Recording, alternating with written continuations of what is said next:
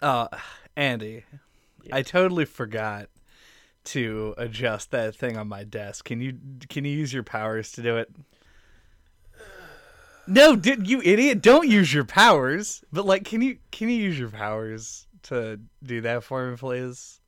Dad never talked to me like this. Look, I just want the best for us. Whatever. You never give me anything that I want. I want Choco Crisps. Just come on, just use your powers a little bit, and I'll give you a Choco Crisp. All right. You fucking idiot! All right, now we're just gonna start this podcast. Fine. There you go. There's our skit.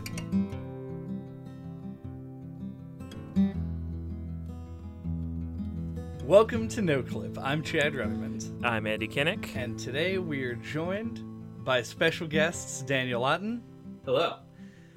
and Janelle Vickers. Hey guys!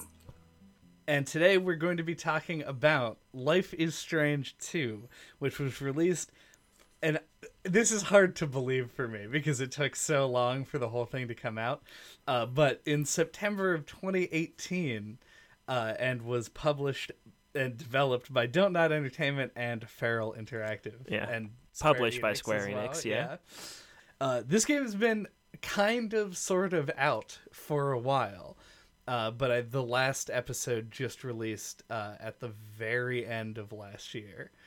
So we have now played it and are going to be talking about it. If you are unfamiliar with the Life is Strange franchise, it is like a Telltale-style adventure game series in which you make dialogue decisions to drive the plot, Branching narrative, etc., etc. etc. And I gotta say, over like we talked about Life is Strange. It's one of our earliest episodes that we did, and Everyday Zero. over. Yes, Dan with that no clip trivia. he does have it. No Clip superfan / The guest host. historian, He's the only one. Dan, the He historian. proofread our podcast. He liked it. He liked it. But I think over the years, like, I feel like the Don't Nod formula for these adventure games has really resonated a lot more with me than Telltale's version. And I don't really know what it is about that makes it true, like about these games in specific. But they do. And I was therefore looking forward pretty heavily to this game as it was releasing, knowing that I wouldn't have the patience or constitution or wherewithal not to like die inside waiting for each episode to come out. And so the hype built up inside of me, and then ultimately I didn't love this died game. there. It died there. Like a flower, deprived like of a- nutrients. So what did you guys think? We Well, I mean, we came off pretty high on the original Life is Strange. Like, Yeah. we enjoyed playing it as a group. We enjoyed kind of discussing the branching endings. And, I mean, I think based on my limited time being on the podcast, I've talked quite a lot about how, for me, video games function as a form of escapism, where you want to imagine yourself in this situation, or, you know, it's an RPG. What would you do in this situation? How would making this change have affected something else? And so I think that's why I was very much let down by Life is Strange 2, because it was an environment and a story and a situation that I did not want to be in. And it's really hard to want to play a game, at least for me personally, where I had such a visceral hatred and distaste for putting myself into that environment. So overall, I would say it was not necessarily as much of an enjoyable, engrossing experience as the first. yeah, our journey of playing this game was like we played the first episode and then Janelle was like, that bummed me out so hard that we took like a 3-week break. And then I was like, we either have to play this game or tell them we aren't gonna do the podcast.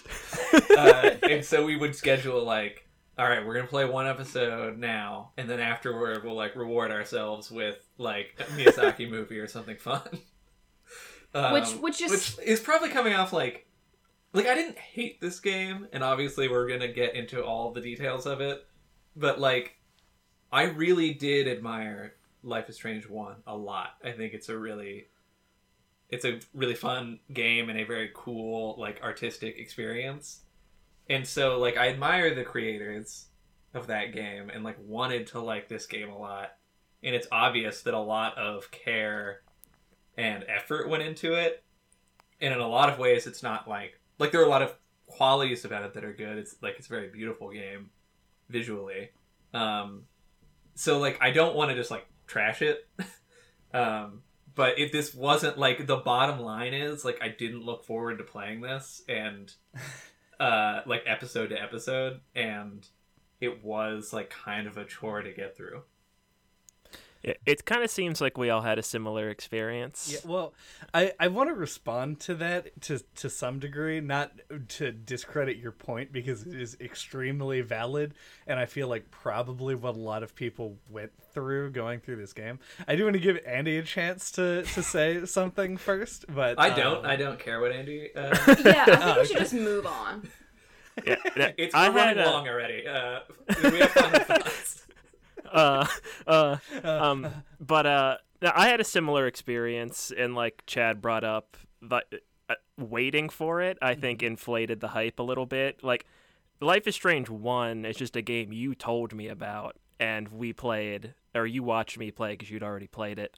And it ended up like skyrocketing to one of my favorite games. Like, it was just such a surprise. And I think one thing that game does to like segue into a larger conversation is, I think, the pacing, because you brought up you like Life is Strange 1 more than the Telltale style. Yeah. And I think the fact that it is more laid back, like gives you time, as much time as you want to answer or make the decisions, and you're able to rewind and see what they all do. That pacing, it lets you like live Max's life, spend a lot of time like in her dorm room and getting to know her. And I think that's what people really connect with Life is Strange. And this game doesn't deliver that as much. It's a lot brisker of a pace. Yeah. I want to... Okay, so you are correct. That is a good segue into some stuff. Mm-hmm. But I do want to jump to the tone thing that Dan was bringing up earlier. Specifically, I get the fact that the first episode of this is like an extreme bummer, and then it proceeds to hit you with extreme bummer after bummer for the remainder of its runtime. But I will say that, like, I think it is good, and even like one of this game's unique strengths, not just in the franchise but in like gaming as a whole, that it tackles sort of like these very uncomfortable subjects with varying degrees of success, but some of them, like, it hits and you really do, like, it makes you feel shitty. And like, obviously you guys know me and the fact that I like that sometimes. Okay, Daniel can tell you that going into this, I said, I think Chad and I are going to have similar opinions, but yet still be on opposite ends of the spectrum, because our media consumption... She did say this. ...is complete opposite poles as far as, like, the satisfaction one can get from dark / disturbing / depressing / distressing content. Because for me, I'm like, hey, this fucking sucks. I never want to be near it again. And you're like, let's ponder the deeper themes. And I'm like, fuck out of here, dude. I mean, I would describe Chad's favorite genre of movies as ones that make you question whether the experience of living isn't worse after all than just being dead. Like movies that subject you to experiences that are so horrible or unimaginable that you just think maybe it's better to just plunge into the void. Yeah. I mean, as someone who went through, like, not only high school English classes, but then went on and got more advanced degrees, I had to read a lot of books that I kind of felt similarly about, where I would get through the book and I would say, that message was really important. I understand why I had to read this book in a class where they're teaching us about these themes and sort of, like, issues in literature and in society. Also, I never want to read it again. Like, I'm trying to remember this one book that I read. Oh, Christ, I can't even remember the name. But it was like this experience about basically this wonderful, innocent young peasant girl who gets, like, taken advantage of and sexually assaulted. And basically the entire novel is her fall from grace. And it's like, okay, I get that. Got it? It's terrible being a woman, issues of class and economic structure and society, blah, blah, blah. And with this, I feel like, similarly, the message is extremely important. It's dealing with issues of racism and police brutality and classism and family. But I got to the end of it and was like, yes, I'm really glad they made this. The message is really important. I could stand behind it. I hated experiencing the entire thing. That's actually not as distant as you thought from the things that I feel about this as well. It's one of those things where it feels like it should be there, and it does exist, but, like, my taste skews more toward the unearthly and disturbing as opposed to the sad. Like, this game is capital S, fuck it, capital A, capital D, sad. And with three and with A's. the second D, Students Against Drunk Driving. Yeah. And it doesn't let up, like, at all. Like, there are very few moments of levity. I didn't need that paper anyway. But there are very few moments of levity in the game, and the ones that are there end up feeling kind of out of place, because you're like, you haven't really earned your happiness, not because of anything you've done, but because the situation you're in just doesn't call for it.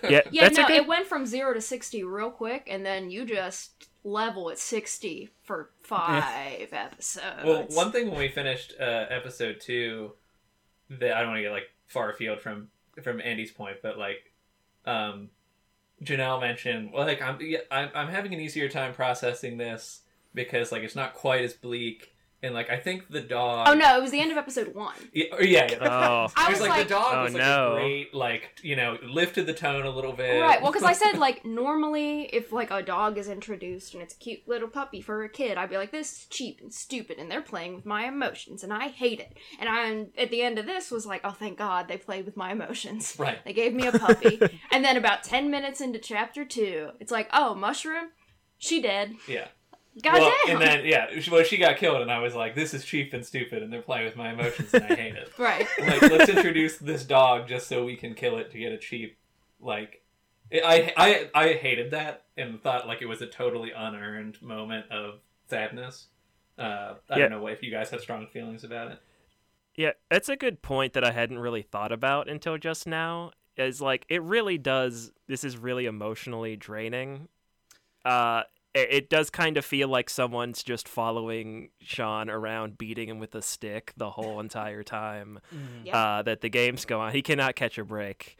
But I agree specifically with the whole mushroom thing. Like, she's introduced at the very end of the first episode and then killed almost immediately at the beginning of the second episode. It's like 15 minutes in. And I think it goes back to what I said earlier, is like the pacing of this. I think it's a bit too fast. Like, you don't get to connect with stuff before it moves on. Well, yeah, and I don't even know if it's necessarily that it's too fast, but it's that each chapter ended up being a vignette from a different point of their journey, such that there were very few through characters.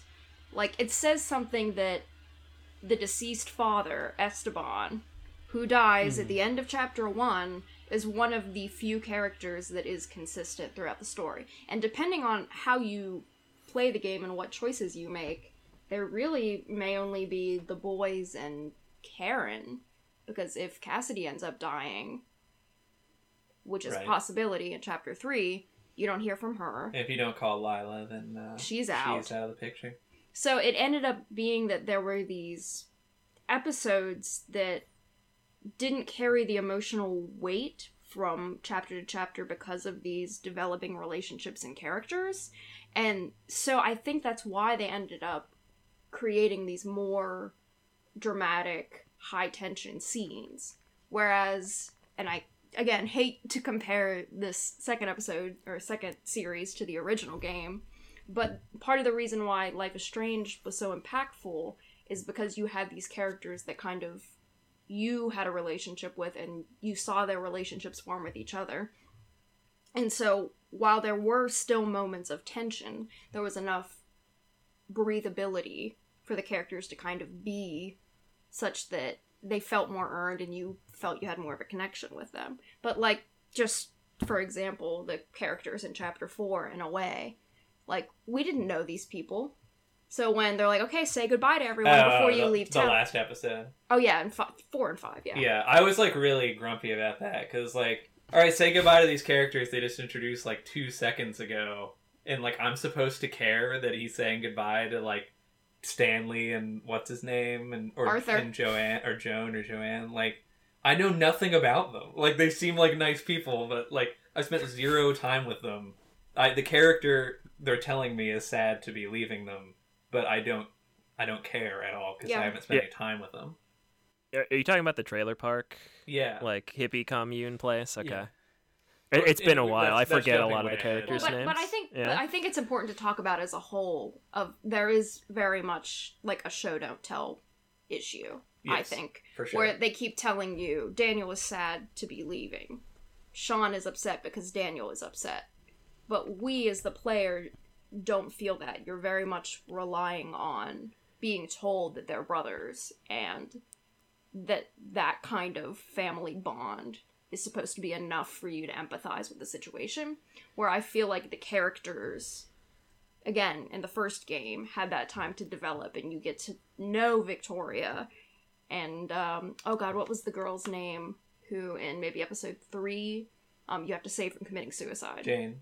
Is it Jane? No. No, Something Marsh. hold on. Kate. Kate. But that was so impactful because this is a character that you've known from the beginning, and that felt like real stakes of not wanting to lose this character that you've seen kind of struggle and flourish, and Max had these moments with, and you can empathize because it's a relatable situation, and you're in high school, and you remember what that feels like. Whereas again, look at the situation that the Kate thing puts you in. It's a situation where your powers don't work, so now you have to operate under like real human being stakes, and the thing that it hits you with is, what do you know about this character? You've spent 3 episodes with this person up until now. What can you remember? How well did you get to know them? Whereas when you're faced with a similar situation in this game with the church lady and like she's got Daniel held captive and everything, it's like, what can you tell Daniel about her that's going to convince him to your side? It's like, I don't fucking know. All I did was read her receipts and shit. Like, right. It's not even, like, it's not comparable. Like, it's not personal at all. Yeah, they set it up in the same way, but the situation, like, the amount of time that you have, like, I don't even remember her name. Me neither. And we took a minute to come up with Kate's name, but we only remember it because it's so weird. Yeah, it's a little strange. It's such a like cult leader name, Elizabeth. But like, we took a second to remember Kate's name, but we played that game 4 years ago. Like, it's been a long fucking time. But I can tell you exactly, it still came to mind. Like, exactly what she looks like, and I could tell you like details about her family. You know, that she has younger brothers, and like you had to learn her favorite Bible verse, and like understand how to relate with her on a human level. And that also brings into question like the 2 other, I feel like, overarching issues about the mechanics of the gameplay, which is one, that you are not in control of the power in this game. And then number 2, wait, I had another point. That's what you're saying. The power and the That's glory. all right, Chad. forever. Can you just edit in another good point here? Well, no, Yeah, I had it. I had it. It was based on what you said. That the power didn't feel like it was fueling the plot. It felt like they laid out the plot and then put the power in. You know? Yeah, it's like so they much needed of something. Daniel using his power was like, ooh, let me float these objects to you, Sean. And I'm like, fuck off, dude. Stand up and walk the 5 feet. You're just being an asshole. Whereas with Max, it felt like she's really kind of tapping into something, and it was like an integral part of how you interacted with the world. Well, yeah, it was like a mechanical manifestation of her indecisiveness. Like, she was very... she didn't like making decisions, and the power let her deal with that in like a supernatural, like superpower way. And this game doesn't really have that with the levitation powers and all that. Yes.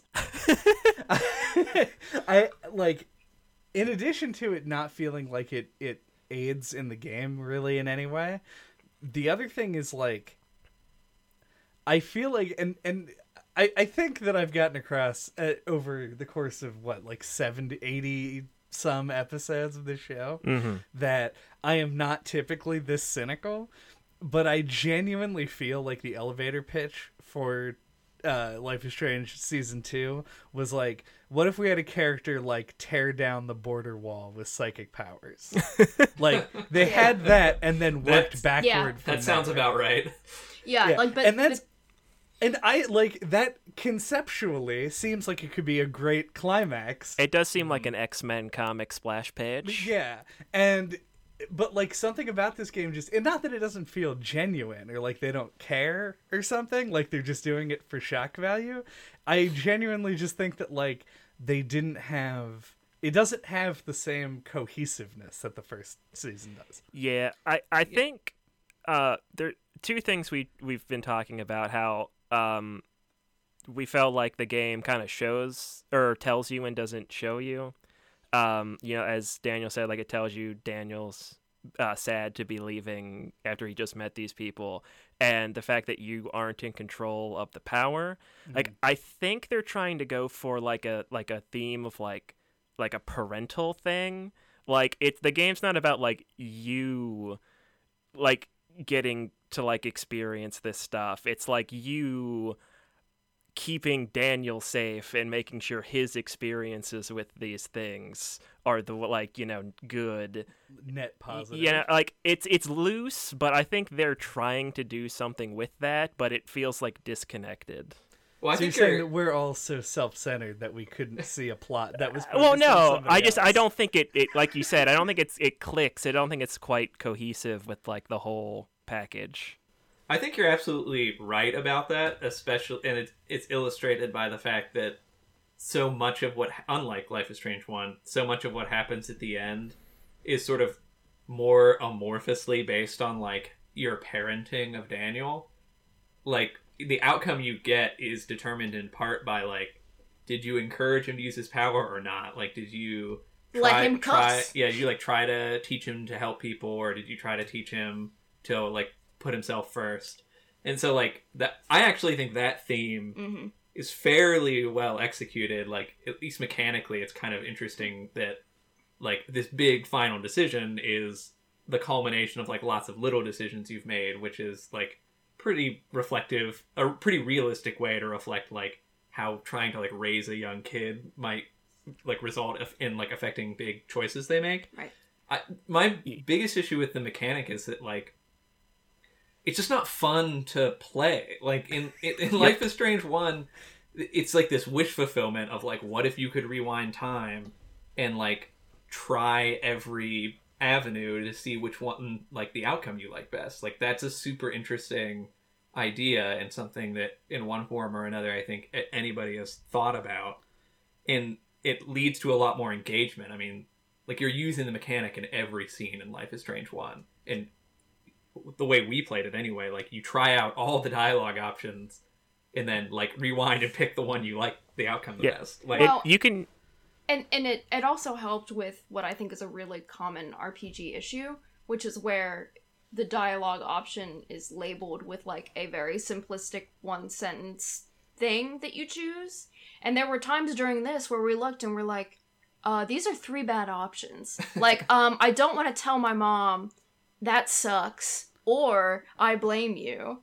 And then like you choose it and it like turned out fine. You're like, oh, thank God. But you know, it's the same thing with the original Life is Strange. You might pick an option and be like, oh, that was balls. Never mind. Let me try the other way. Whereas with this, it felt like, and sometimes if you don't make a decision quickly enough, they assume that you're a sulky teenager, and things end up even worse. So like, I just thought that was a really interesting way to integrate the power into the game, and also you would get the value of replaying and trying all the different options without having to go back and replay the entire game again. Yeah, and a touch that I really like is that you can use it outside of the dialogue. Like, you can use it literally whenever to just rewind stuff. Make Alyssa get hit in the head with a football like 10 times in a row. Watching Alyssa get beamed is great on the 5th time or the 50th time. We get none of that. Yeah, there's more like moment-to-moment engagement because you control the power. Yeah. I want to sort of like, in order to try and connect this to the game at hand for once, can we just redo Life is Strange 1? Just like return to that episode? Yeah. But I remember JJ called it medium Telltale quality, and I will never forgive him for saying that. I mean, there are a couple of Telltale games that are outstanding, but the vast majority definitely do not meet the bar that Life is Strange sets. Yeah, I didn't know how to respond to that comment when he said it originally, but I also totally disagree. I think I probably just went, uh-huh. Yeah. And that's why we killed him, and he's no longer on the podcast. Well, and now that he's not here to defend himself, I think we can all agree that Warren sucks. So fuck Warren. Well, we all hated Warren. Yeah. JJ defended him.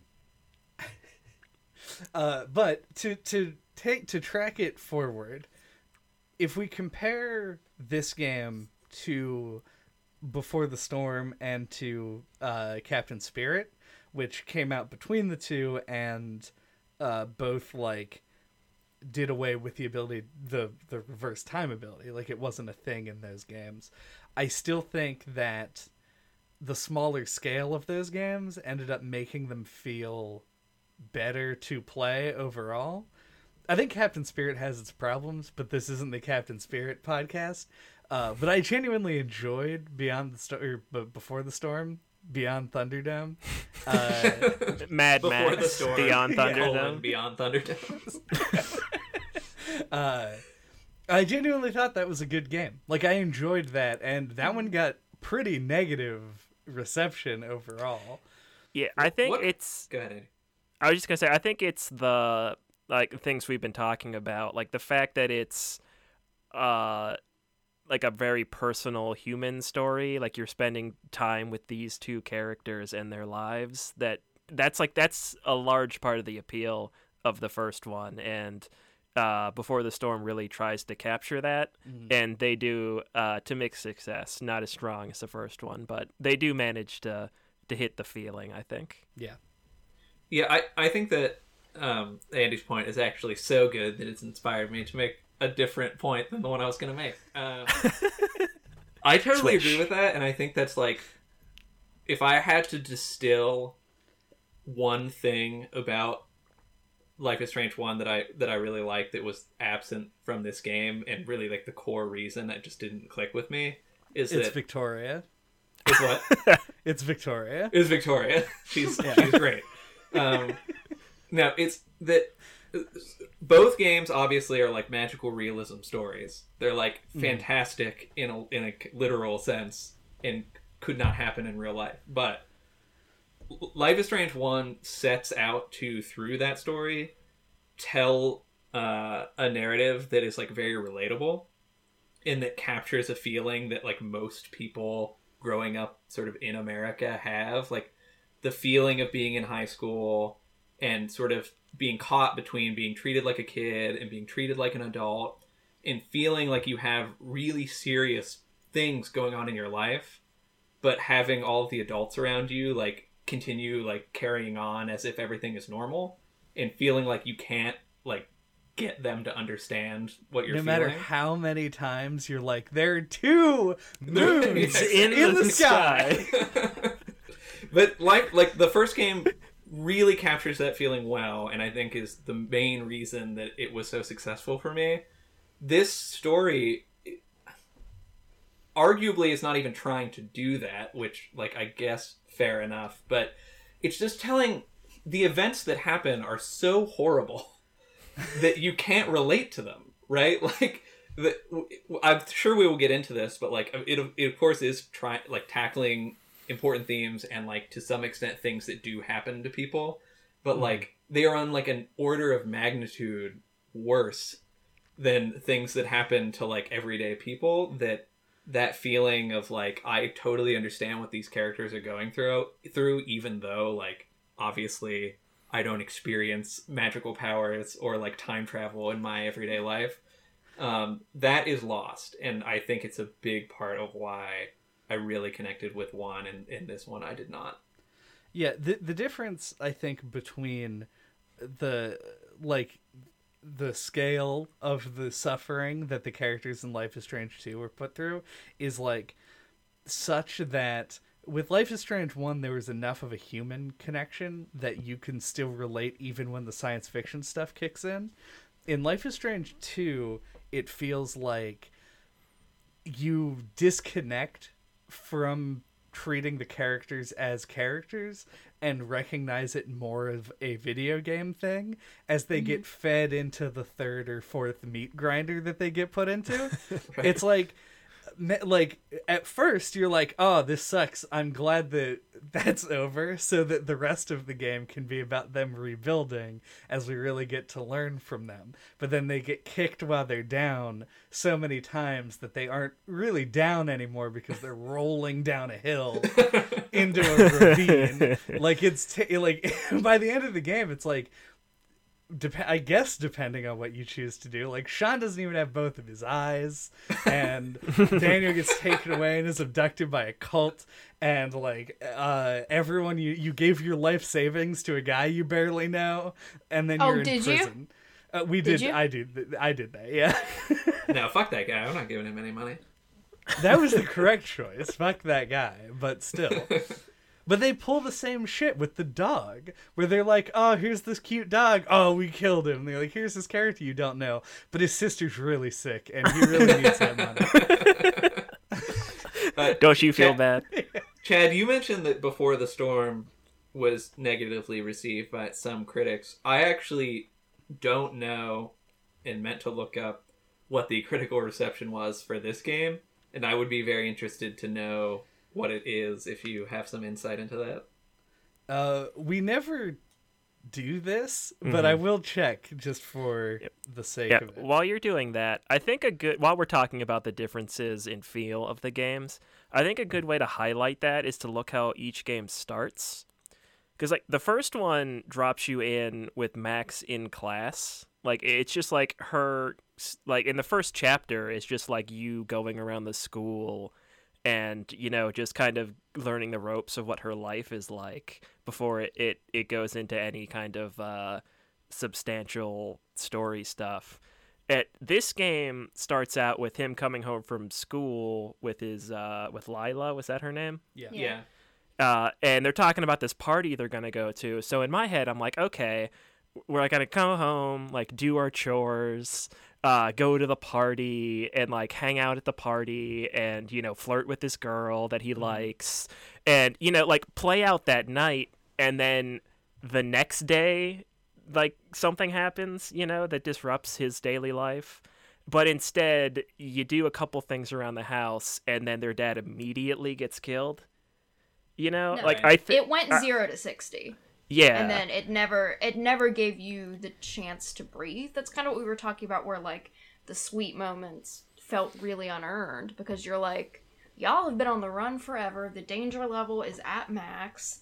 Like, I can't spend this time feeling really good about you having a relationship with your grandparents, because the entire time I'm thinking like the entire story that we get to see is them running, and I know there's going to be at least 3 more episodes of running before we're done. So you are just constantly prepared for the next thing that's going to happen to kick them further down the hill. Yeah, it's a really good point, Andy. There's no slice of life moments really in this that were, totally populated all of one, and Captain Spirit and Before the Storm too. That it's obviously like a deliberate design choice, right? And one that I don't think was very successful. But they really left something behind in choosing not to have those moments. Yeah, I think. For those curious, I did look up the scores for the games, and it's pretty varied. But looking at Metacritic, which isn't a perfect solution, but will do justice for this, Life is Strange 2 ended up being received similarly to Before the Storm, which is a little fairly positive, but not as much as the first one. The scores are 85 for Life is Strange 1, 79 for Life is Strange 2, and 77 for Before the Storm. Okay. That's interesting. That's basically in line with what I expected, but I wasn't sure, given the the goal of two, of telling, of conveying a certain set of messages, that some people might think that it's more laudable than one for that reason, but I'm not surprised. That's fair. I mean, Life is Strange 1 tackles some social issues as well, which I think are important, but it doesn't... this is more of a... This is a much more, dare I fucking say it, political game. What are you talking about? Yeah, no, games aren't political. The game isn't shy about it, so... Yeah. It is trying to be timely in a way that one was not. It's not it's not partisan politics per se, but it is trying to make it's trying to have a social message that is more timely than I think the first game was, which was not particularly concerned with anything that was in the news. But I mean, I guess as someone who's studied literature, someone who is a connoisseur of literature, but just it's actually a really common discussion that I have had of form and function, and the ways that messages and themes can be best delivered. You don't want to necessarily put a huge overarching theme with many sub-themes in sonnet, for example. And I just feel that with the expectations that were built from the first game, with the magical realism element and the story that they were telling, I just don't think it meshed as well in the 5-chapter sort of established Life is Strange setup. Again, not that I disagree with the message, or not that I think that it's not important that it was out there, and I think that it's totally fine for video games to be political. No problems from this camp about political video games, but I just don't think it's important to consider how you're presenting the message and how it will be received and consumed. And if I hate consuming it, it's not the best way for you to get your message across. Which I think is sad, because I was rooting for these characters, and I wanted to help them be successful and get them across the border or liberate them. It just, I wasn't able to feel the ways that I wanted to while playing the game and sort of accomplishing those goals. I do feel like this is actually a conversation that I had not too long ago, and I'm struggling to remember who it was with or what even brought it up in the first place. But there's this idea of being political as a platform, or on a platform rather, in this case in commercial video games, where you have a struggle with, you can present people with issues that you want to address that are fairly easy to take in and think about, and people will generally show up for it. They're there, it's safe, most people aren't going to take a big issue with it, because there are people presenting on both sides, so it doesn't feel like there's a big issue of favoritism or whatever. But the deeper you get, and like the bigger the issue and the darker the subject matter, the harder it is to platform that and still have your platform at the end of it. And so I feel like Life is Strange 2 is trying to tackle, like, I mean, racism is bad, is not an issue Chad. that people... I know. A bold statement Yeah. from Chad. A man we can believe in. Very brave. But racism is bad is not a message that a lot of people are going to be opposed to hearing. Mm-hmm. But the fact that they situate this within, like, this very, like, 2019 political era is what makes it difficult for some people to stomach. And I think that is it, like, that's a detractor. Like Janelle was saying, like, thinking about how you're presenting your message. When you're presenting a universal message in a really specific way, it makes it difficult to, like, maintain a bipartisan audience, I guess. Like, Yeah. I doubt there are a lot of Trump supporters who played this game to the end and were like, that's pretty good. Like, I just don't think that it... Yeah, it's such a direct parallel, I think, is the problem. Like, it's always better to be more, like, to allude to it or be more subtle than to just literally have it end at, like, the border wall, you know? Yeah. Well, and we talked about how every character that they encounter who were huge bigots and racists were kind of the ultimate, the worst. Whereas, I don't know, I guess I feel like it's much more interesting and much more common to have people who are more subtly insidiously racist. Yeah, my biggest problem with like, we've said several times now that, like, it's totally fine that this game, like, had a message that some people might characterize as political. I agree with that, but it was so heavy-handed and explored a side of racism that is almost, as you said, Chad, universally objectionable and kind of uninteresting for that reason, that I don't really give the game a lot of credit for tackling that theme. I mean, I don't imagine that the kind of racism that, like, people of color deal with on a day-to-day basis is, like, the militia member with, like, a flag patch on their jacket who's gonna, like, beat them up or, like, shoot them.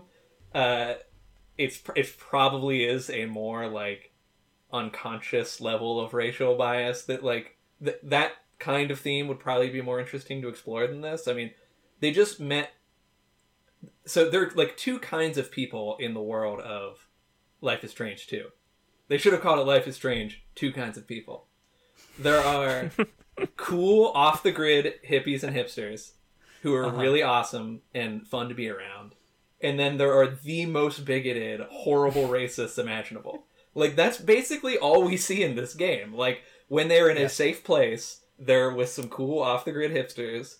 And then when they are in danger, they're with, like, this cartoon racist who, like, those people do exist in the world, but there are not very many of them, and they are pretty unlucky that they keep running into them. I mean, to me, the most gratuitous are, well, the border militia is a close second, but the most gratuitous in the game, and it did feel manipulative and cheap, like the dog being killed, is when he pulls over to sleep, and, like, two guys from, like, Deliverance knock on his window and are like, oh, this is our property. Also, we're the worst people in the world, and we're gonna, like, literally just attack you.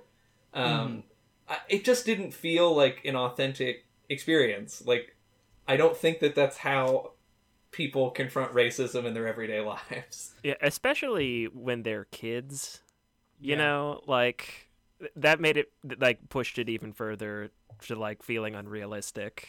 Yeah, and it's not even like... Because, like, obviously these people are in an unusual situation, a strange situation. Yes, life is pretty strange Life like is that. strange. But, yeah, life is not this strange. And the people that they specifically, like, run into, like, that you're calling out, like, those people that you wake up in a field, are not... They are not the problem that's going to do the most good by having the public worry about it. like, because there are 10 of those people at all. Probably not, but still, like, it's focusing in weird places, and I feel like, because we should actually talk about this sort of like on like from a game through line perspective. The first episode, I think, actually starts in a really good place. Albeit it is a bit of a gut punch for sure, but it feels the most like distilled that the game gets, because the game is about race, and I think like they should have stuck with that pretty much throughout. There's a bit of like religious fundamentalism and stuff thrown in later, like weed culture. It's oh Jesus. Yeah. But like the first episode is like the cop is killed in a unusual circumstance, and they're singled out because of their race. And that is what causes them to go on the run. What I was gonna say, and the precipitating event was the fact that 2 kids of color were in a fight with a white kid. Their Mexican father came out, and there was a misunderstanding, again, fueled by the fact that one person was white and one person was not, leading to his death, and then, you know. So, I mean, I think that scene in and of itself is not uncommon, and that's why it worked. Yeah, agree. It's because that is the story that you hear about on a day-to-day basis. And if they had just continued to explore that, I think going forward, it would have been a more palpable, understandable story than what ended up happening. Yeah, I completely agree. I mean, it feels like they had like a checklist of conservative stereotypes that they wanted to make sure they like showed we disagree with this, and so it ended up taking it far afield from like the core idea of, or like the core inciting incident, right? Especially the religious, like that whole episode with the church and the cult felt totally gratuitous to us.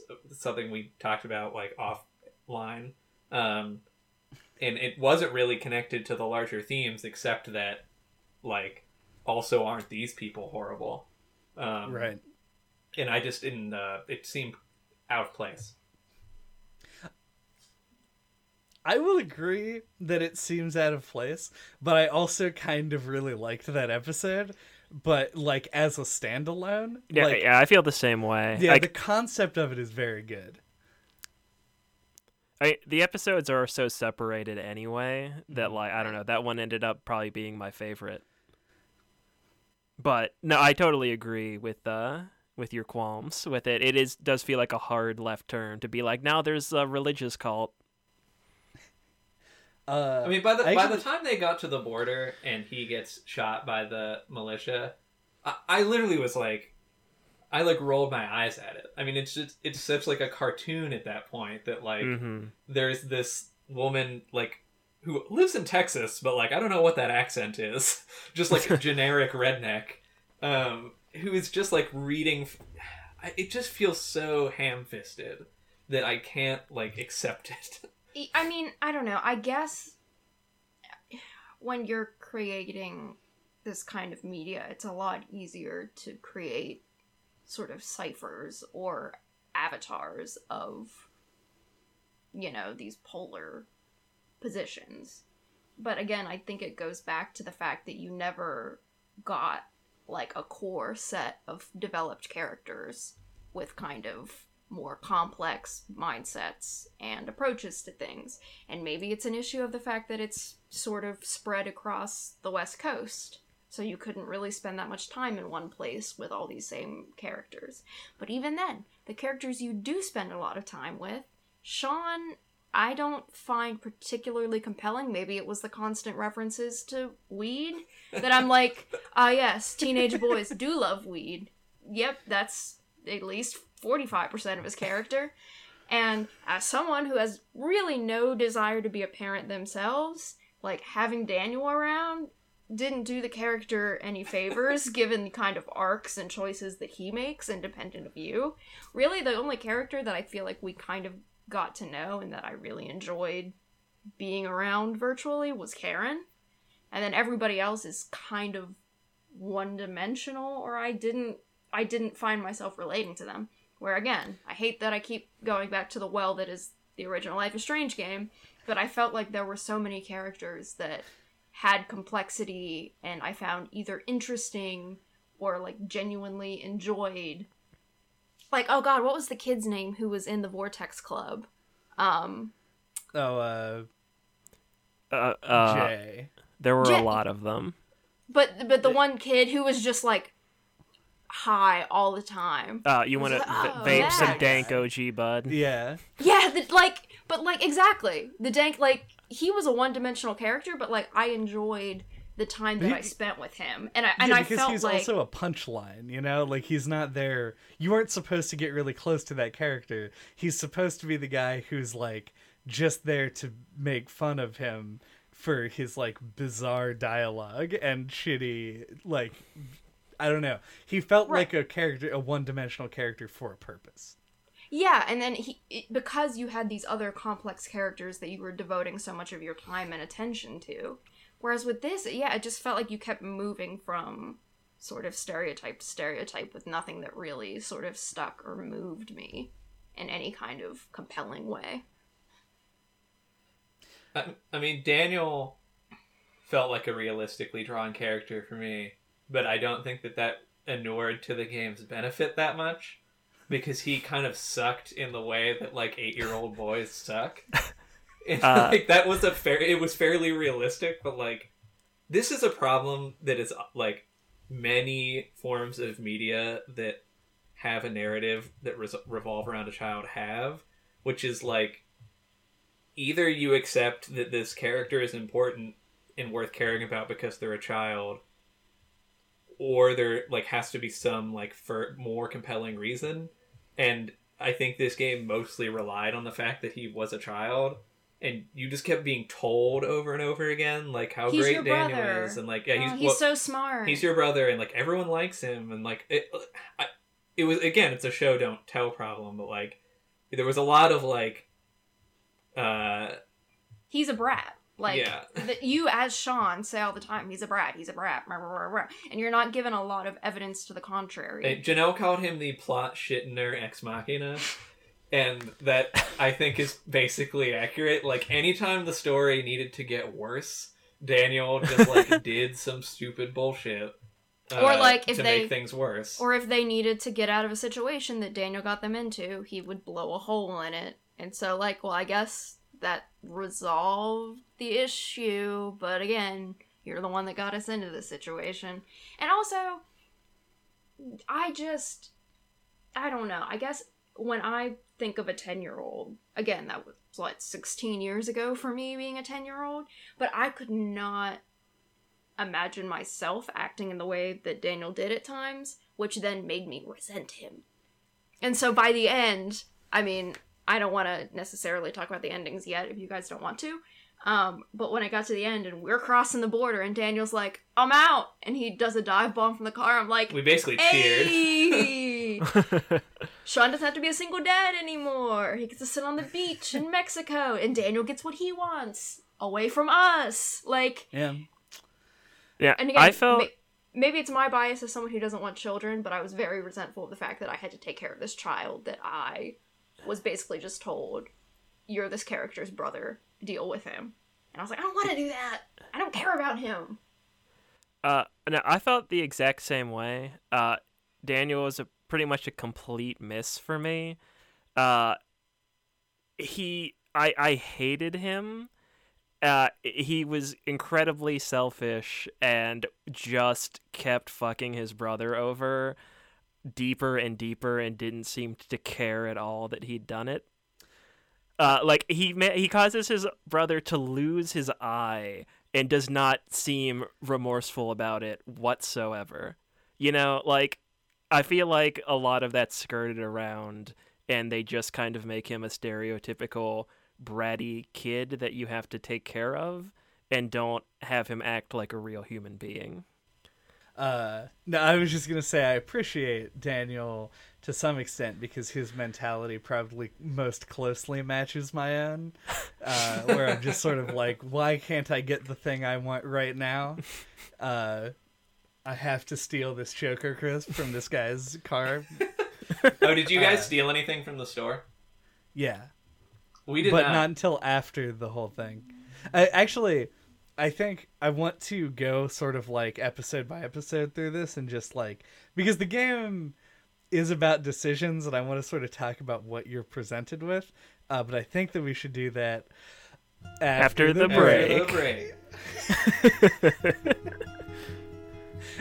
So let's take that break. All right.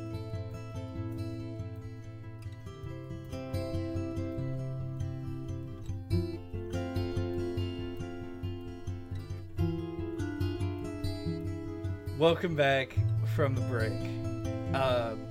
I wanted to go through the game. I wanted to use the second half to be less about just all of our hot takes and more about the game.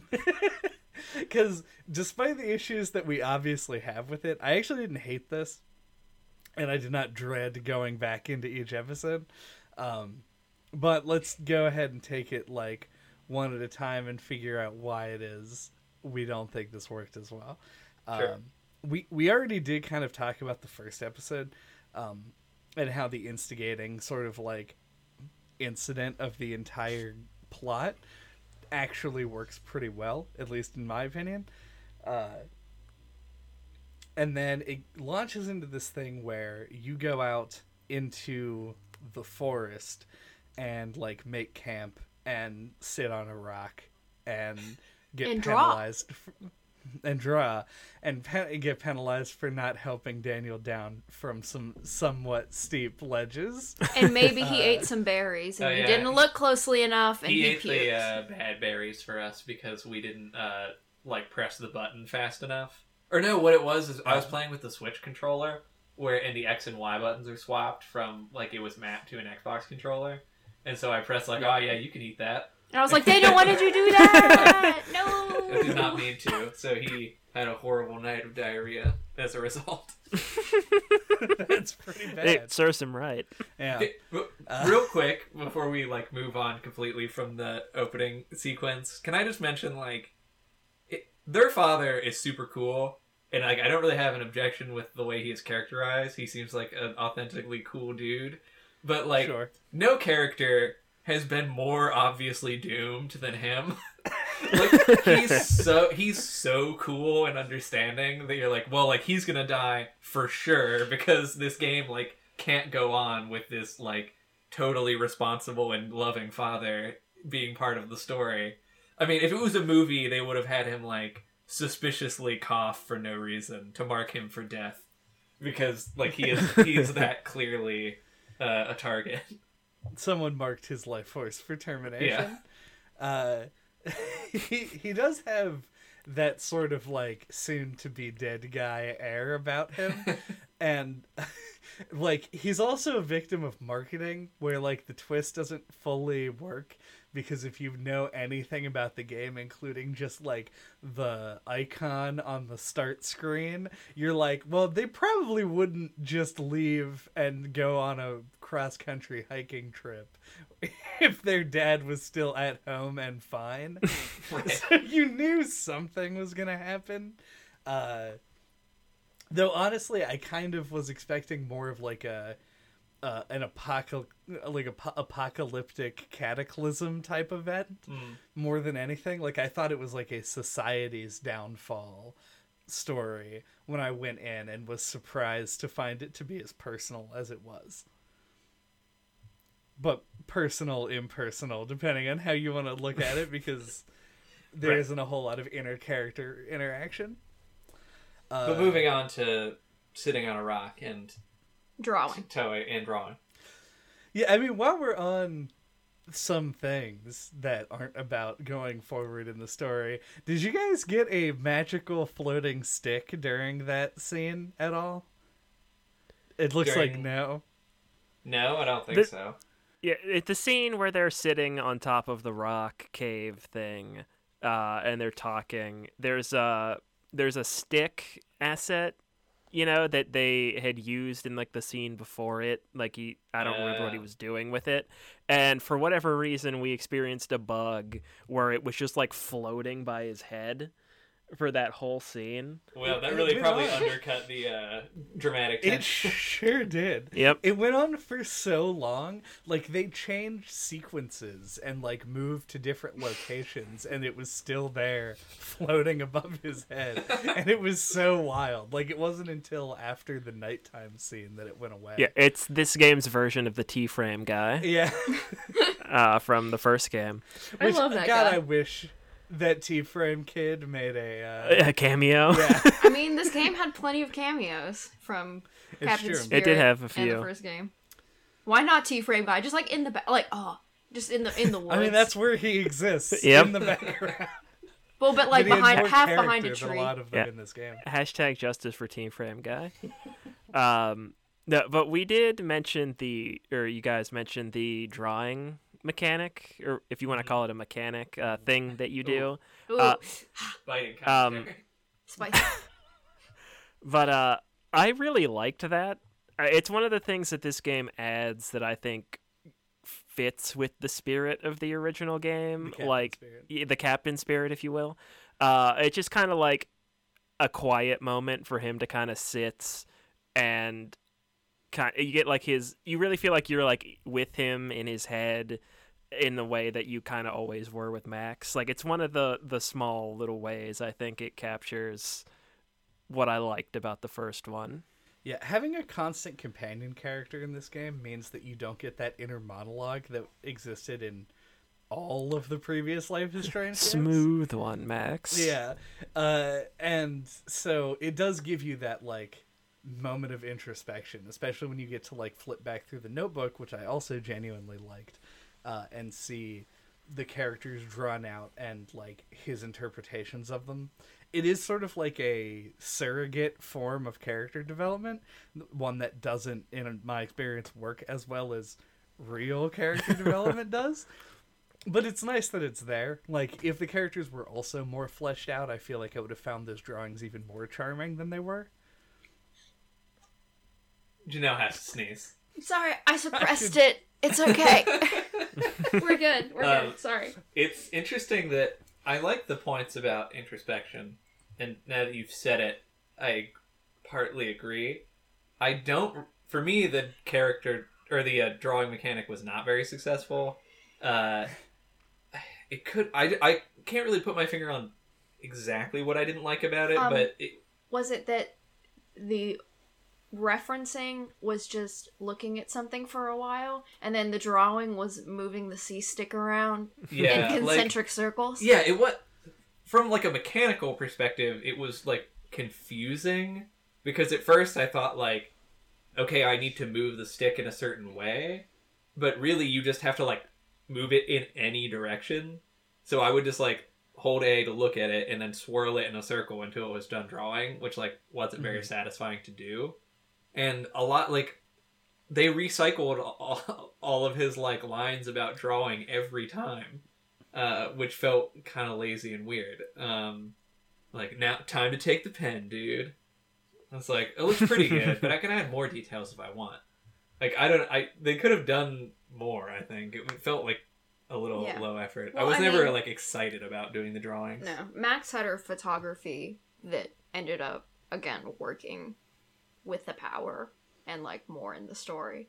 And while I liked this, and I liked the aspect of having the journal and it kind of being like a logbook of their time on the road, it ended up feeling like it was a fun character detail for him, but it wasn't tied into the story in the same way. It wasn't as satisfying. Yeah, I think it's a little bit of a absence makes the heart grow fonder thing, I think, for me, because I do not remember him saying the exact things every time he opened the book, which is a good point. That's kind of weird. Yeah, I noted it, but I did not... it didn't stick with me enough that it became something that I thought of in retrospect. It is kind of stupid, given the amount of dialogue that's in this game, that they couldn't have hashed out. Because they're like, what, 10 total drawing segments in the whole game?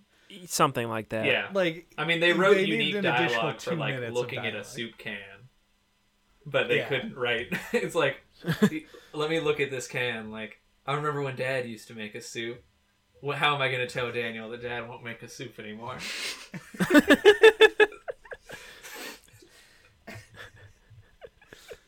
Yeah. I was gonna say the first episode to me felt by far the longest out of all of them. And maybe it's because the others were very vignette like of, okay, this is the weed farm episode. Okay, this is the grandparents episode. This is the cult episode. With this one, you're in Seattle, then you're in the forest, and then you're at the roadside place, and then you're in the car with, I can't think of his name. The Seth blogger. Rogen. Brody? Brody. It is Brody. And then you're at the motel. Like, you go to all of those places, and I think that would be maybe better if the other arcs were the same way. But I also think that it lost some of the punch of the first episode because it kept kind of dragging. Like, I kept thinking, okay, now's the end of the episode. Okay, now it kind of had a Return of the King issue where there were like 7 different endings. Oh, And it's I love- really boring and takes 3 hours. I love Return of the King. I don't want to talk about that. But it's the most apt comparison, I think, where if you weren't enjoying the experience like I wasn't, I kept thinking like, okay, this makes sense to end. And then it's like, fuck, they're still in the fucking car. Like, I don't want to talk to Brody. I want the episode to be over. Yeah, they cover the most geographic distance in that game, like in that episode in gameplay, whereas in other ones they kind of like sort of skip by all of the traveling, including meeting some kind of important characters, which is, I don't know, not a great decision. But that does make the first episode feel both the most realized and also the longest. So I agree with that, I think, entirely. It's just more of a... I almost kind of wish that the other episodes followed that formula a little bit closer. Like, I would rather the whole third episode of this game just be removed. Wait, what's the third one? The weed farm? That's Yeah. the weed farm, yeah. Okay. And replaced with them traveling to it and then the events of it being described to me in a notebook. Like, if they did a switch of that where you go and you meet the characters individually, like when they introduced Cassidy and Dumb Guy for the first Finn. time. Oh, you didn't like him either? Finn. Good. Nobody likes Finn. No. When they introduced those characters for the first time is when you're at that like yard sale or The market. fucking The Yeah. Christmas market? yeah, farmers market. And like I did not interpret them as being important characters when I saw them, and was shocked when the game vacuumed me into a cutscene with them. Like, I was trying to walk totally past them, paying them no attention, and then suddenly I was in dialogue. Like, I was so surprised by that. And like, and because of that, the conversation we had was like, do you think that she was pretty cool? And I was like, I don't know. I wasn't paying attention to her. Like, I just assumed there was nothing there. One small thing they did in that initial interaction that I really bounced off of was, you guys are probably going to think this is really stupid, but I didn't think it was a cool, chill thing that they didn't put their dog on a leash in a public place. Like, Yeah. I've been out in public, I can think of at least once, like down in Florida with my brother, where like a dog was not on a leash and it just went and like tried to kill another dog, and it was horrible. Like, it was honestly like traumatizing. Like, put your dog on a leash. It's not like a cool counterculture thing to say we don't do leashes. Like, you're out in public, like, you have responsibility to put your dog on a leash so it doesn't like hurt anyone, even if it's a cool dog. Like, that's the kind of like It's minimum social like courtesy you can do. Yeah, I think they just wanted it to be shorthand for like, these people are They're laid free. back. Yeah, they're free. Yeah, it's the symbolism of the leash that they're going with. But they did it in... Basically, the entirety of that chapter was this problem. There was symbolism of freedom, but done in a way that made the characters seem irritating. Yeah. Not in a way that made them seem actually free. Do we want to backpedal and talk about the second episode? Yeah, probably. We should, because it's the best episode in the game, in my opinion. The one where they're at the Grandparents' house? grandparents' house. The Steven Captain and Claire. Spirit Yeah. episode? Yes. So I do like the lead in to that. Like Mushrooms, like semi-tragic, semi-sweet chocolate chips, and it was like I liked the living in the cabin and practicing the powers, like the training montage part of it felt like the natural build-up. But honestly, leading into episode 3, I was like pretty sold on this game, and it kind of went downhill after that. But the second episode I think starts really strong, and I think generally I liked where they were going. I liked the idea of it being them living on their own. And the second episode gave us something we really needed, which was like that release valve. Like when they get to Stephen and Claire, it's like, okay, like take a breath. Things are like a little more normal now. Like there are adults back in the picture. Like we're living in a house, and I mean that was the most slice of life episode, because you're like that house felt like a real house. I think the way it was designed and like the art direction and the animation stuff was like terrific. It just felt like a house that like people of that age would live in, like in the Pacific Northwest. Like it felt like a real place, and I liked it a lot for that reason. And you just get to have like some more quiet moments of just like doing everyday things, and I thought that for that reason that episode was pretty effective. I also just kind of want to put a pin in the idea of family and kind of like family ties and obligations. This probably isn't the most compelling place to talk about it, but I think kind of Stephen and Claire and the events of episode 2 do play into it, but it probably makes more sense when Karen comes into play later. I think the most important choices of this episode are, 1, did you tell Stephen the truth about the powers? And 2, did you pull Stephen from the bookshelf breaking his legs, or did you let Daniel use the power? More importantly, did you do all your chores before you went outside to play? That actually isn't the last one. The last one that I was going to ask choice-wise. And again, you can answer these in order, with this one being the last and kind of more important, is that I didn't play Captain Spirit, and we did not upload a save with Captain Spirit in it. And so I wondered how that affected your interactions with Chris. Please answer them in order in essay format, please and thanks.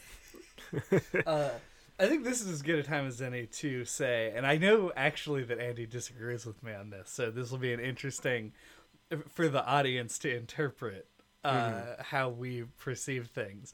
I think that we played this game badly. Like, I think that we did a bad job of doing what was like right and that had the least effect on other people and shit, and like ended up putting us on a good path. Like, I think that we strayed from that pretty far, and I think that episode 2 is where that really begins. And also, just to buffer the third question, we played Captain Spirit, but we did it on a different platform than we played Life is Strange 2. So yeah, we also did not have a save for Captain Spirit in the game when we played this chapter. So I don't know what the difference is. Probably not significant. Did you know the right answers when you were identifying heroes and villains with his toys? I think we got 4 out of 5. Yeah. We missed one, We got a but lot I of don't them wrong. remember which one. But yeah, we did not tell Stephen the truth, but we did pull him from the bookshelf. We used the powers. used the We did not powers. break his legs. Right. Breaking his legs seemed like a bad idea. Yeah. Uh-huh. We did tell the truth. What about Chris? Did you save him with your Okay. powers? So he didn't trust us because we didn't get all the toys right. And like maybe we didn't okay. ask the right questions. But we had kind of had the discussion with Daniel throughout of like, don't use your powers recklessly, but if it comes time that you have no other choice and it's to help somebody else, like, use your powers. So we didn't get the best ending where he just, like, helps us escape. We got the one where the car was coming at Chris and Daniel diverted it. So Chris didn't die, which I know is a possibility. In ours, he got hit by the car, but did not die. Yeah, he survives it and sends you a letter afterward. Apparently, he thought we were chill enough dudes that he did not blame us for him being run over by a car. Well, he just got hit. So here's my question. He only breaks his arm, so... Yeah. Here's my question about Chris. Okay. Do you hate him? Answer No. yes. That's not my question. I didn't hate I liked that Chris. one. I hated the other one. I remember not liking Chris that much in the Captain Spirit game, but I think compared to Daniel, he actually compares pretty favorably. That's Yeah, my he question feels about like a Chris real kid. yeah. Is he thinks he has powers, right? Uh-huh. Yeah. And when you're running from the cops, this is what happened for us anyway. He steps out in the middle of the road and holds out his hand to use his powers to stop the police car. Uh-huh. Did that happen to you guys? Yes. Yes. What does he think he's doing in that moment? Because he doesn't know who you are. And he doesn't know why you're trying to run away from the cops. He also doesn't know that you are running away from the cops. We snuck out the back door. So from Chris's perspective, he hears a police car and was like, I'm gonna go fucking stop this car. And just steps out in the middle of the road. It makes no sense. Is he a psychopath? He's he just has really strong feelings about the police. I say What you don't know is that Chris has ACAB tattooed on his back. I don't remember the context well enough to know if there's an explanation or not. Yeah, because he knows who we are, at least in our playthrough. He was familiar with us as people and did think that he had powers. Uh-huh. Wait, did it have something to do with his dad? Maybe? I can't remember. He probably wouldn't go to stop the cops confronting his dad. This is, once again, we're getting into the Captain Spirit podcast, but I feel like it handles the whole abuse thing kind of poorly. It plays a little bit too much to just be abuse is just there to make you feel for the kid. Yeah, I kind of like the way that it always felt like a thing that's nebulously happening away from you, almost like it was framed through the eyes of a kid. Yeah. I thought that was actually pretty good. So But no, overall, Was I don't he- think they tied it in well. Was he abused? I thought, based on as someone who did not play Captain Spirit, I viewed it as the dad was depressed and neglectful and didn't know how to take care of his kid. In Captain Spirit, it's a little bit more... I don't know how to describe it.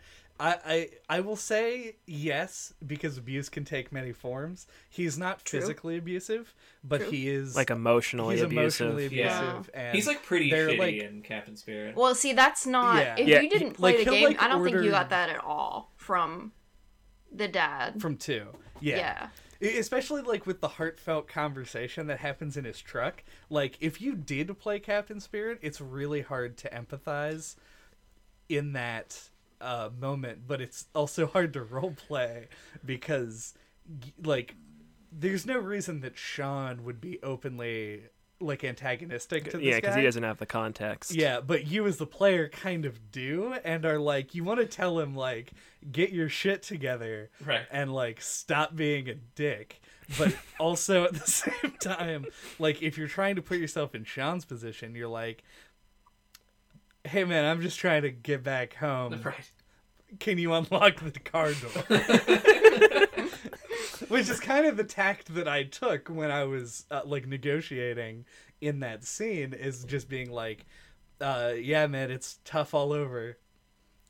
I better get back in there. Yeah, that's 'cause what we didn't did do our too. chores. That's what we did too. Because you're the way I felt playing that whole episode was we're in a very precarious situation. We're probably the only Mexican people in this town, and we're still in the same state. Or are they in, what state are they? They were in Seattle and they go to... Beaver Creek, So I they think were they in Washington. Oregon or were they still in Washington? They were in Washington. Either way, they're in like the same general region. Like people surely have heard about this. They know that you're related to yeah. Claire and Steven. So like every choice we made was like, no, like we were like gonna keep our heads as far down as possible. Like no friends, no attachments. We're not gonna like get on the internet because we miss Facebook or whatever he says. Pretty Like... much all of our choices were avoid doing anything illegal at all costs. Like our choice, obviously, we had no fucking control over Daniel and what he did, but Sean did nothing illegal, like, unless it was in reaction to what Daniel did. And he did nothing that would put, like, anyone else at risk. So, like, we didn't contact Lila at any point, because we didn't want her to be culpable if the police got in contact with her. Yeah, we didn't wake Finn up at the hospital, we just, like, left him. We didn't take anything from the store in episode 1. We didn't assault. We didn't take anything the from the redneck guy either after he was knocked out. Yeah. So like that was like we were like, let's lay low. And it didn't really pay off that much. Nope. But... Nope. No, Sure didn't. not at all. I think of those things, the only thing that we strayed from is we took stuff from the convenience store. We took a tent. To be fair, the whole time. To be fair to me, and to incriminate Andy as much as possible, the whole time we were in the store, Andy was like, "You got to figure out how to steal stuff, like in a covert way." And I was like, "Man, I don't know. That woman's right there. I'm not just gonna like."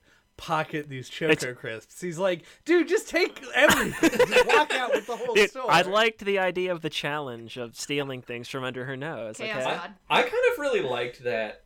Like, reflecting on it, I liked that sequence of, like, you have a very small amount of, like, a pretty modest amount of money.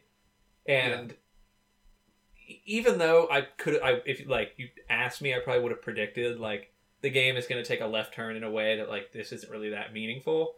But in the moment, like, if you're trying to play it like, okay, this is, like, if this happened to me in real life, it felt like really meaningful choices. Like, you can get some water and, like, some food, or, like, pull all your money and buy, like, the tent, but not buy any food or water.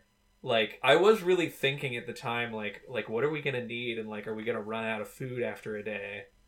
So I actually liked, like, the headspace that scene got me in. It felt really authentic. We played the crane game. Of course. You wanted to play the crane games. We're bad people. You're a psychopath. You have like we were bad people to $10, play the no game food or together. water, and you played the crane game. We missed all of that. I'm sorry. It was exactly what you'd expect for Daniel ranting at your immaturity. Yeah, I could actually read his lips there, and I'm usually bad at that, so... Yeah, no, I just, well, because we, like, decided on some things to get, and we got, like, a really minimal amount of stuff. Our thought process, I think, well, other than steal everything, was if we buy a couple of things, we can either A, steal stuff later, or B, we'll have the money later to, like, use... at a different place where maybe it isn't $4 for macaroni and cheese, and those local markups. Yeah, you gotta go to a national chain.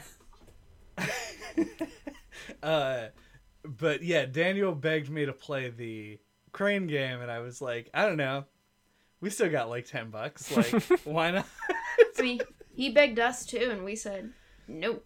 Did you win anything? No. Tried it 4 times, did not succeed. You won affection in the heart of your dearest brother. That's true. Probably not as much affection as if we would have won something. Yeah, he probably just resented us more. Yeah, because we didn't win him anything. Oh, did you guys have enough money to buy?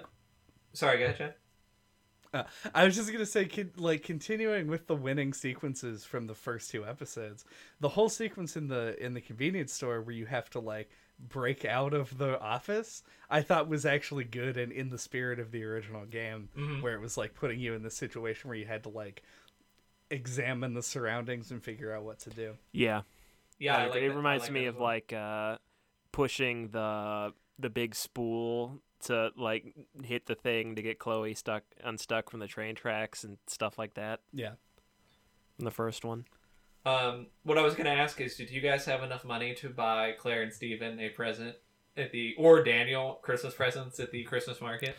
Because that was the only time Yeah, we stole. We stole a yo-yo because I was like, we literally didn't have enough money to buy anything. I don't remember. We bought one thing. that was for Daniel. We didn't buy anything for Claire and Steven. Yeah, they got their own money. Yeah. They're like, I mean, let's be honest. Their house is pretty extravagant for being next door to, like, A shack. yeah, where Chris lives. So, like, I think they're probably doing pretty well for their tax bracket. And we've got $11.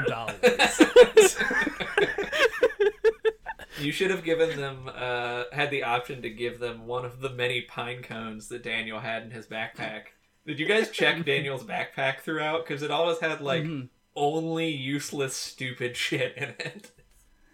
Yep. Hula toy, pine cones. I forget what else he always had with him, but yeah, it was pretty weird. All right, let's talk about Choco Crisp the wrappers. episode 3 that you hate so much. Because listen, if you want to talk about hot takes, Okay. the entire time I'm like, Daniel, one, I said something's up with Finn. Not that hot of a take. My hot Something's take. up with Finn. Something's up with Finn. My prediction is I'm like, this dude is way too close to Daniel. No late teen, early 20s dude should be that close with like a 10-year-old boy. I'm like, this motherfucker is gonna molest our brother and we're gonna have to murder him. So Now, to be fair, Wow. the game had just been escalating darker and darker things up to that point, so I totally That's thought true, it was yeah. capable of doing that. So when I found out later, after I was like, okay, what are all the possible options? Let me Google that it was like Finn is a possible romance option. Mm-hmm. I was like, Which seems unbelievable to me. Yeah. I knew something was going to happen with him that would cause like a betrayal or some kind of drama. Obviously, I'm like, I thought he was trying to basically groom a 10-year-old. I'm not going to be making goo-goo eyes at him.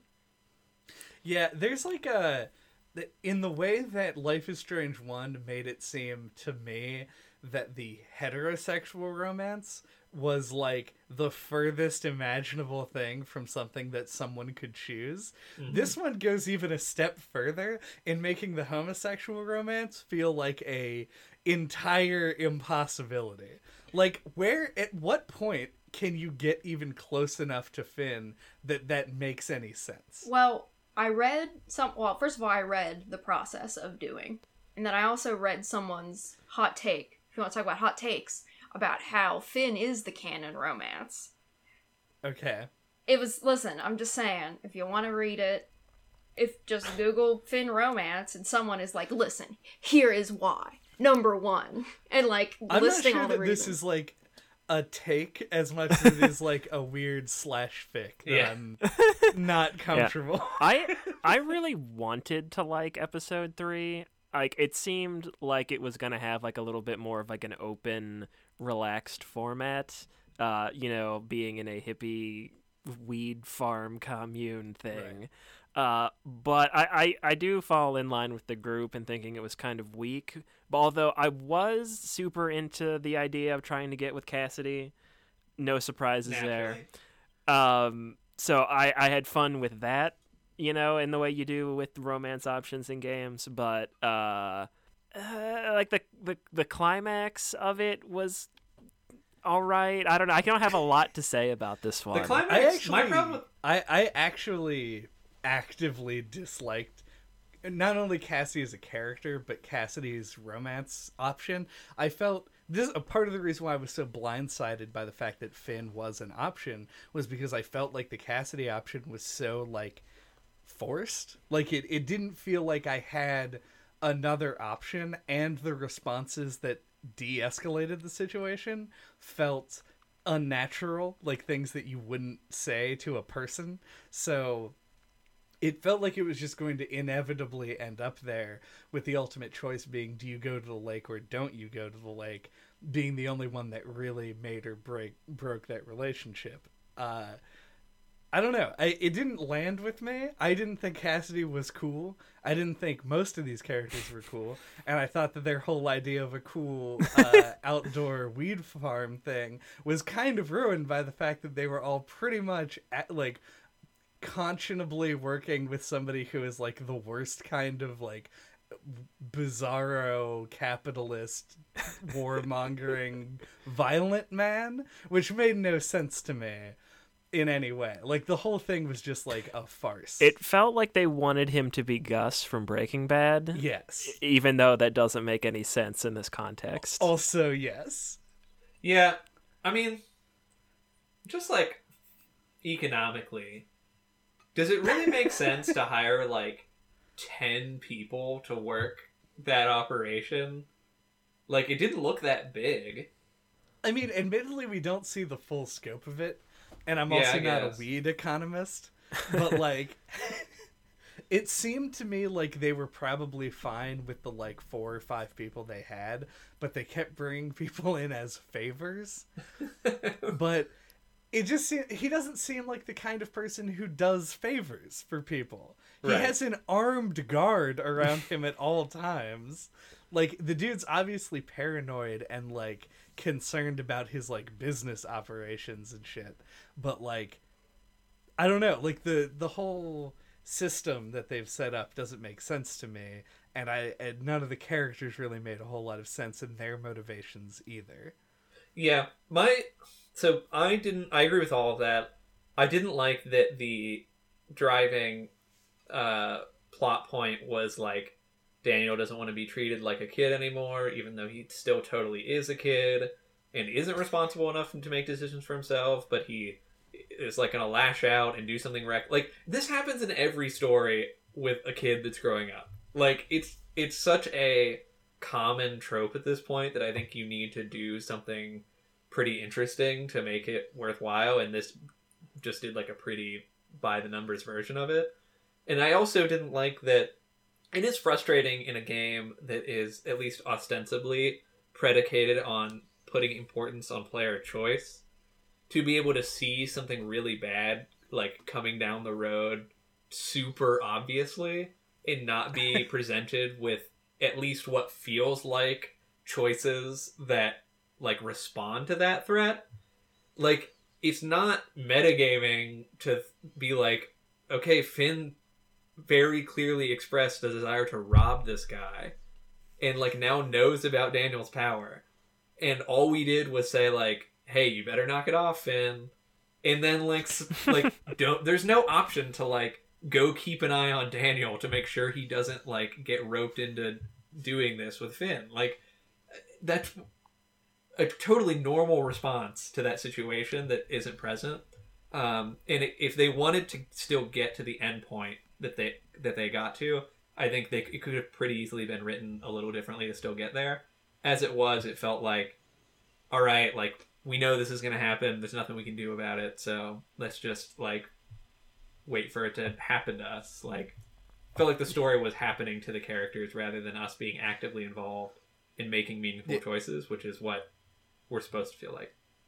It made the metagaming part of it to lean into the robbery, because given no opportunity to cancel the robbery, you then going forward with it with your whole heart is really the only way to make it end well, which seems counterintuitive.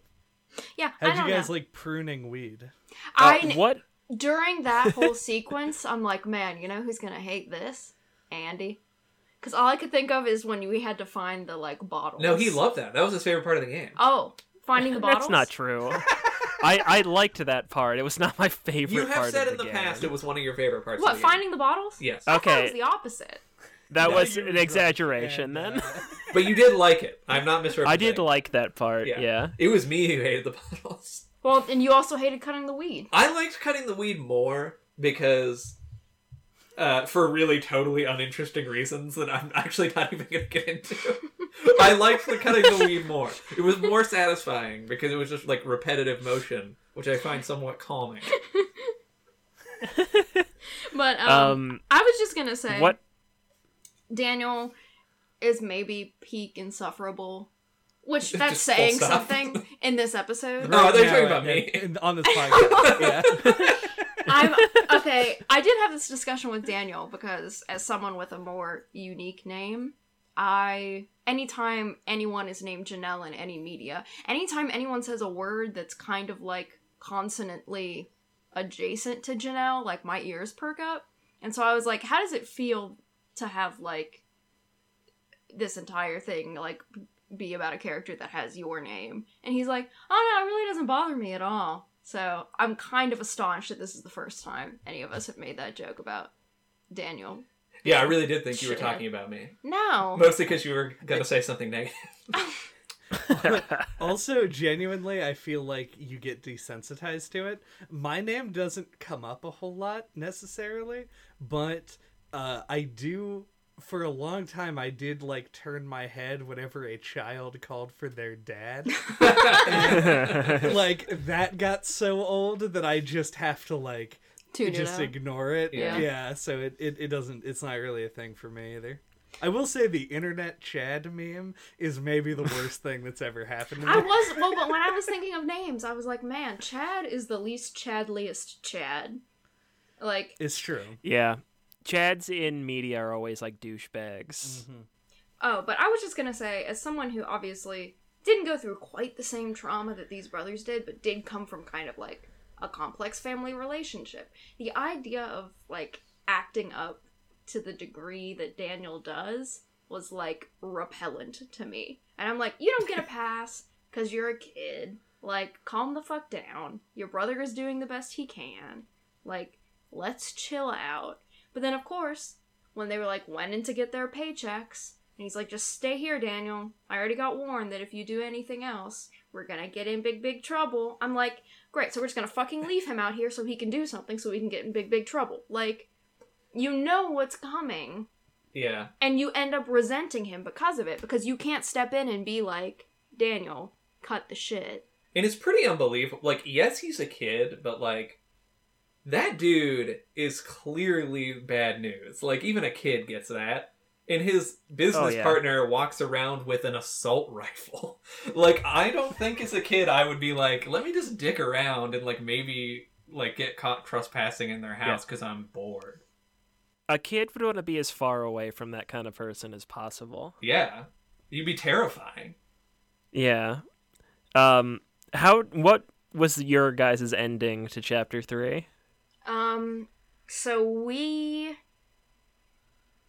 got in the house, confronted Finn and Daniel, and we're like, we fucking told you not to fucking do this. And Daniel's like, I'm grown, I can do what I want. Yeah, and like Daniel just blasts the door blasts the door open. What's his name? Weed farm owner comes out with a gun and is like, I knew you shitheads were gonna cause problems. Like, pistol whips Finn. But then we had Daniel use his power to like throw the gun across the room. Then he pulled a pistol out and we like wrestled with him for a while. Daniel got grazed with a bullet and then like freaked out and blew up the room. Everyone got injured, no one died. Yeah, nobody died. That's exactly the same. Yeah, that's what we got as well. Apparently, like, yeah, I guess Finn could have gotten shot. I think Cassidy could have gotten killed. Yeah, They both could have ended up dying. Finn can die. If Finn dies, Daniel still rages out and blows everything up, but I don't think Cassidy gets injured then. You can save both Cassidy and Finn, but they both end up getting hospitalized. I think that's how that goes. I think. Yeah. I know from reading the everyone else did this stats at the end of the chapter that like you could have snuck around the back of the building and like avoided a lot of the conflict. So I was wondering if you guys had done that. It didn't seem it seemed like a very hidden option. Yeah. No, we didn't do You that. also could have somehow warned Weed Farm owner. WFO. Yeah. I don't know. Don't know how. Yeah, I think Weed Farm owner was like, I knew you guys were going to cause trouble, but this game just disregards the idea of meaningful choice, and I'm forced to be in this situation with this shotgun. So how about everybody just calm down? All right, should we move on to episode 4? I think so. I'm very curious to know how you guys got out of the hospital. God, I honestly tried so many different things to, like, egress in, like, a way that made any sense at all. and the only way that I could even begin to think we could leave was by the whole process of like propping the window open and climbing down the scaffolding barefoot like some fucking lunatic. That's how we left too. That's the only way to leave without hurting anybody.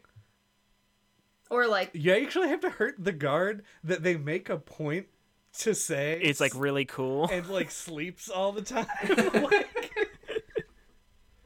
well, or the nurse. Yeah, Yeah, did- you can either talk the nurse into it, putting his job at serious risk, or like trick him into it. Or you can also knock him out, which I'm like, I don't want to knock our nurse friend out. Shit. Yeah. Then you steal But a yeah, car. do you- Grand Theft Auto. Yeah, No option there. do you have to steal the car? I have to assume. Yeah, I I, think I don't so. think I there's don't think another there's a way. choice. Yeah. Which, yeah, that's like the point where I feel like that's the point of no return. That was the Darth Fartley moment. Yeah. Very old callback where I feel like he was like, I mean, we're technically innocent of everything up to this point. Like, no court can convict them in the situation where everything shakes out and, like, it is, like, the truth is told. I don't And then think he's the like, game but I'm thinks just gonna that. No, the game definitely does not think that. But then he steals a car and just drives away and is like, I feel kind of bad about stealing this car.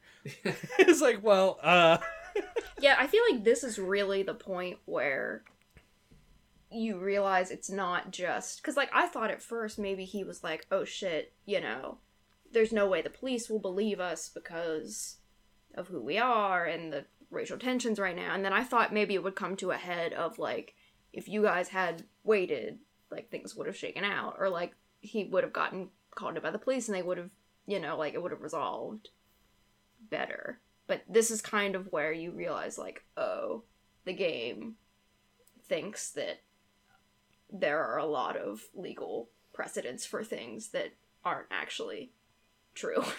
Yeah, can we talk about... This might be a good time to talk about the JJ Reviews Justice Systems portion of the podcast. I'm gonna get some water and recline.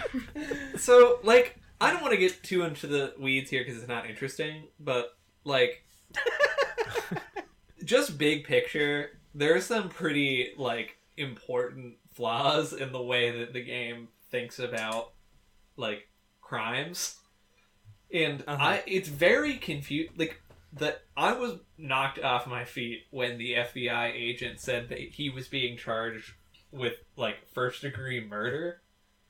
Because I don't, like, what evidence do they have for this?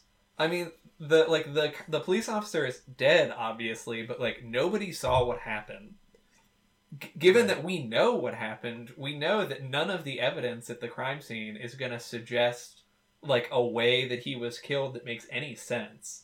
Like, right. Sean's Blunt force fingerprints... trauma to the entire body. Yeah, like, what is their... Nova-ing. Of course they're gonna be after the two of them because they were like at the scene of what happened, and they might even suspect that they did commit a crime. But like, what prosecutor would like look at that and say like, okay, we're gonna charge Sean with murder? Like they don't. Edgeworth. They don't. Yeah, maybe Edgeworth. Yeah, Von Karma. or Von Karma. But it, like, because even with the dash cam evidence, what you see is him shoot an unarmed man and then an explosion.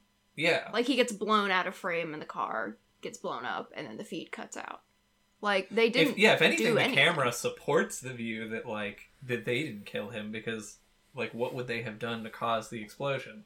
So it's very confusing to me. And then later in the game, when they tell him that Daniel is too young to be charged, that's wrong and weird. Like, he would be tried as a minor, but there's no such thing as like an 8-year-old isn't just too young to be charged with anything. Like, he would be tried in a juvenile court and like potentially be part of like he could be like in essentially a juvenile prison, like a detainment facility for minors who have committed serious offenses.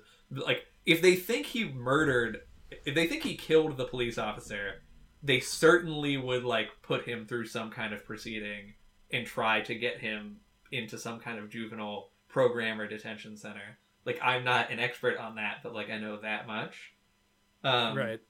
So, in that completely undercut all of Sean's actions. Like, if he's living in a world where Daniel is too young to get in trouble for anything, and he's just gonna go live with the grandparents, like, what is everything that we have done up to this point been for? Like, yeah, what are we protecting him from? Yeah, it seems like it's a misguided effort sort of from the beginning.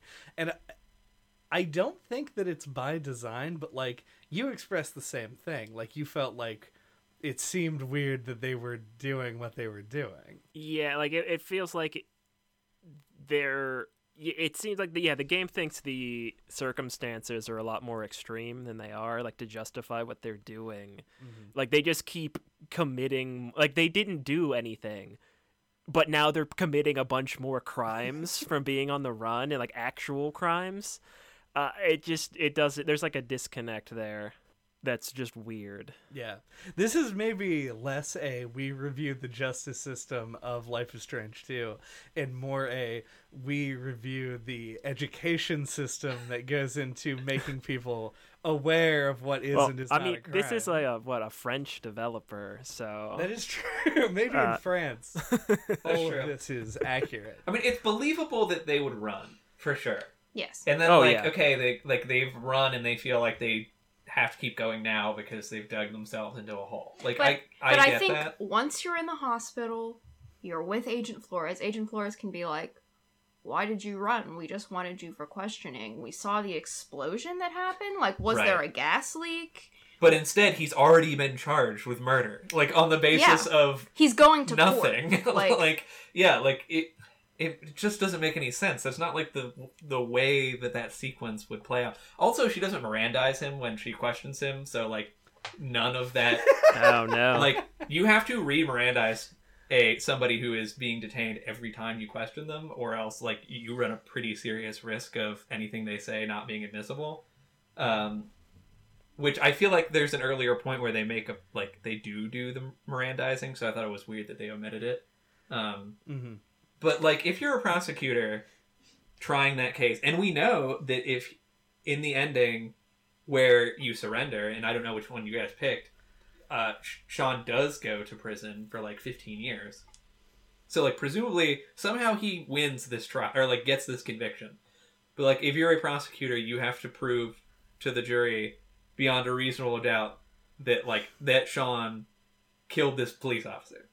And, you have to present them with a narrative of how it happened. And, how do you do that consistent with what the evidence would show? Sean pulled out a grenade and it exploded but left nothing behind. It was very frustrating to me. I wish the game had, done a little bit more to make it believable that Sean could, actually be charged with this. The prosecutor in the court was like, you must find the defendant guilty. And they were like, why? And he goes, because, like the defendant was at the time of the crime, I'm holding a thermal detonator.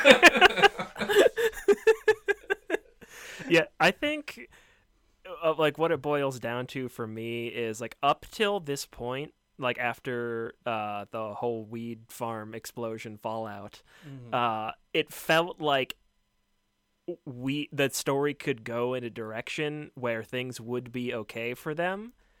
But then once you hit this point, where he steals the car, and they're all in on getting to the border, it's gonna have a sad ending. Yeah. It really feels like it switches gears from a game where you have choice that will affect the outcome of the ending and being railroaded into a couple of bad endings. No, this was by far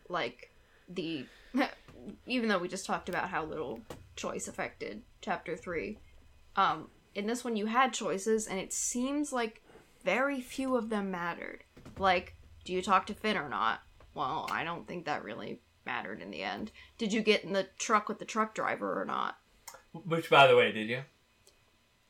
Yes, yeah. Yeah, we did too. Yeah. I was surprised when I saw that most people did. Because I just assume because everyone you meet in that game is either like a fucking raving lunatic racist or a cool hippie, that this guy was going to be like the world's worst truck driver. Yeah. I feel like they did such a great job with the sunburn texture on his skin that like everyone just feels so bad for him. Yeah. Like I want to get him into that air-conditioned truck. Real bad. I feel like just not enough people have seen the 1974 classic, The Texas Chainsaw Massacre, and know that you just don't... Hitchhiking just as an institution should be avoided at all costs. I thought you were going to say duel, and that semi-truck should be avoided at all costs. No, not there with my beliefs yet. So we spent a lot of time, and I feel like we're going like real long. Yeah. So we should probably get to... Because obviously you've done your due diligence vis-a-vis the legal system in Life is Strange 2. But we should move to the actual town. We actually did kind of talk about this, but the whole like religious cult thing, which I don't think parodies of religious cults have been like fully in vogue for like 4 or 5 years at this point. But in vogue. Yeah, it does exist in this game, and I honestly thought that their portrayal was really effective, even if I didn't feel like it slotted very well into this game. It felt unexpected in a way that I thought made it more like impactful. Like when you show up in the town and it's revealed that he's like a cult Christ figure. Mm-hmm. You know, like it just, I don't know. I thought that was a cool reveal. I was just, I don't know. I mean, since you guys mentioned that you like this episode, I've been trying to think a little bit about, like, I want to have a take on it that's not just kind of lukewarm, but I do feel like, I don't disagree with you that, like, in a vacuum, it's kind of interesting. I really struggle with how little it adds to this story. I mean, Daniel was absent for basically all of it. Not that, like, that's nothing I'd normally complain about, but, like... Yeah. And it's the most literal version of, like, Daniel is at the center of the story for no good reason except that, like, he's special because we say he's special. Well... I mean, he's also special because he has magic powers, but... He does have... That's, like, the whole... Like, if this was an episode of of the Twilight Zone, which I feel like it could be... It could be, yeah. They would lead in with, like, this kid was born with weird telekinetic powers, and therefore... And then the whole, like, plot of this episode takes place.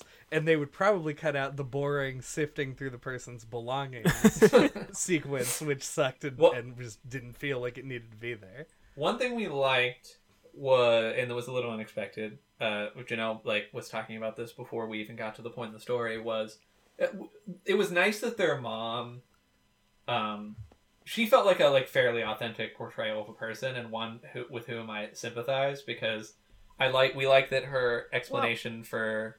Well, you can go ahead. Honestly, I didn't think the game was going to have the balls to write her the way that they did. I thought it was going to be a complete backtrack of, I wish I had stayed. I wish I had been your mother. I was on drugs, or I made this mistake. But the fact that she said, I did what my parents expected, I did what society expected, and I realized I wasn't happy, and I realized that some people shouldn't be mothers and raise children and be wives. And I was like, yeah, that's actually right. Like, I fully expected that they would backtrack with her. And I think that her response was meaningful, because I do think, now that they're, like, kind of realized adults, that reaction of, I can step in now and help, makes more sense for a character that didn't want to do the parts of motherhood that, that she has said that she didn't want to. But that this kind of relationship is one that she can have and feels good and right to her. I think, like I said, Karen was actually my favorite character. She had a real Sarah Connor vibe to her as well. Yeah. I actually agree with that a lot. I like what they did with her character, and I liked her character. I felt... I don't know how this is going to resonate with you guys, being that you like the character. I think, like, obviously you put her at a higher level than I did in the end. But, like, I found it difficult to justify how often the game really pushed for forgiveness for Karen in a way that I don't know that I felt like Sean would. Like, not like a rational, normal human being, but Sean, the character in the game, has done basically nothing but badmouth his mom all the way up until...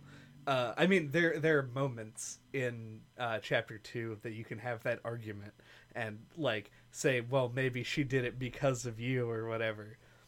But realistically, like, he feels like she left them out in the cold. And the game gives you the options of continue being absolutely distant from her or always edging toward forgiveness. There's no, like, middle ground where you're like, this is like a new relationship, which I feel like is what it should be. I think... I feel like we were able to kind of walk a middle ground. Yeah, I think I approached it from two perspectives here. One being from someone who is estranged from a parent, and one being as a woman who doesn't necessarily want a traditional family life. So I was able to empathize with Karen more personally as someone who's like, yeah, if I felt like I needed to have kids and then realized it sucked, I might take the same kind of route that she did. And also as someone who's always said that they would like a certain amount of explanation and responsibility and understanding from said parent for there to be a relationship, I felt like it hit the requirements from me as the player in Sean's position. Now, I think if you were metagaming it more so as Sean, who's like, fuck you, mom, like, you fucking left us the whole way through, I think that's fine, because I don't think the game necessarily gives you those, again, it's a show don't tell kind of a thing. I was putting my own feelings into the game that the game didn't necessarily supply for Sean. But I think we did walk the middle line. We let her talk in episode 4, but we didn't let her, like, clean our wound. We were like, nah, I got it, Karen. We consistently called her Karen. Yeah. Except for the very end where we gave her a hug. We left her, like, a lukewarm note. Yeah, the game called it lukewarm. I thought it was nice, but... But again, I think you think it was nice because it walks that line of where their relationship stands. Of, I understand, I don't agree with what you did necessarily, but I understand because of your explanation that you needed your freedom and you had signed up for a life that you later realized wasn't for you. And I appreciate what you've done for us now, and I wish you well. And I think that, for me, felt right. And I think that's why she's a complex character, and I think the relationship is complex, and again, maybe I'm reading more into it from my background, and the fact that it kind of gives you that binary option of fairly warm to mad and cold, without there being a more distinct middle ground is kind of a failing there. So, yeah, I just kind of wanted to know what happened with you guys in the church showdown. Electric Boogaloo. Yeah, I really did. I felt like when we saw the end screen for this one, I felt like we did really well in the church showdown, and I was surprised, honestly. Yeah. We got Daniel, and we left with Karen. Did you kill Elizabeth? But, like, did the church burn down? No, both. Well, yes, the church burned down. We walked away from a fiery church, but like both a badass. Elizabeth and that other person who was there. Yeah, they both lived. Everyone lived. And okay, that's basically the outcome we got. Yeah, then. Yeah. If you look at, like, the breakdown, a lot of people, like, Daniel can, like, murder Elizabeth, and, like, all kinds of crazy shit can go down. Yeah, I think we were, as soon as we hit the house, we were like, this is the Kate moment for this game. Mm-hmm. We have to memorize all this stuff. Like, we were ready for it. Yeah. I think there was, like, one thing that I will argue was poorly telegraphed by the text prompts. But honestly, I'm kind of blanking on what it even I was don't at this remember. point. But there was one thing that I was like, this obviously is a thing that you would say. And he was like, blah, blah, blah. But you like grapes, right? And I was like, what? That isn't at all what it seemed like he was going to say. Yeah. So there was like one stumbling block. But for the most part, I think we kind of... What do you think about the showdown in the church as like an emotional inflection point in the way that it was intended to be? For me, it was not especially successful. I thought that it was strained a little bit and maybe too contrived. Like him just getting hit in the face and then saying something about how he's never going to give up and then getting hit in the face again. That felt like it almost verged on comedy, which was not at all what it was supposed to do. And it just didn't... It wasn't very effective for me. I was wondering what you guys thought about it. Yeah, I feel like I enjoyed Chapter 4 pretty much entirely in a gameplay sense. Like, story-wise, it didn't really, like, deepen my connection to the characters at all. It didn't really do much for the story. I just, like, enjoyed finding all the pieces and then being able to use them to get out of the situation in like the good way, air quotes. It was kind of how I engaged with it, which is, you know, not really what you want in this kind of a game, but that was my experience. I agree with that, honestly. Like I said, I feel like conceptually it works, and I think that it would make a good Twilight Zone episode, but I don't think that it slots particularly well into this game, other than, obviously, the centerpiece having to be Daniel having telekinetic powers. So, I don't know. And also the little girl who was, like, obviously dying was really ham-fisted, and it felt like they just wanted to make sure that at no point you went in and went like, maybe they're doing a good thing here. Well, did you...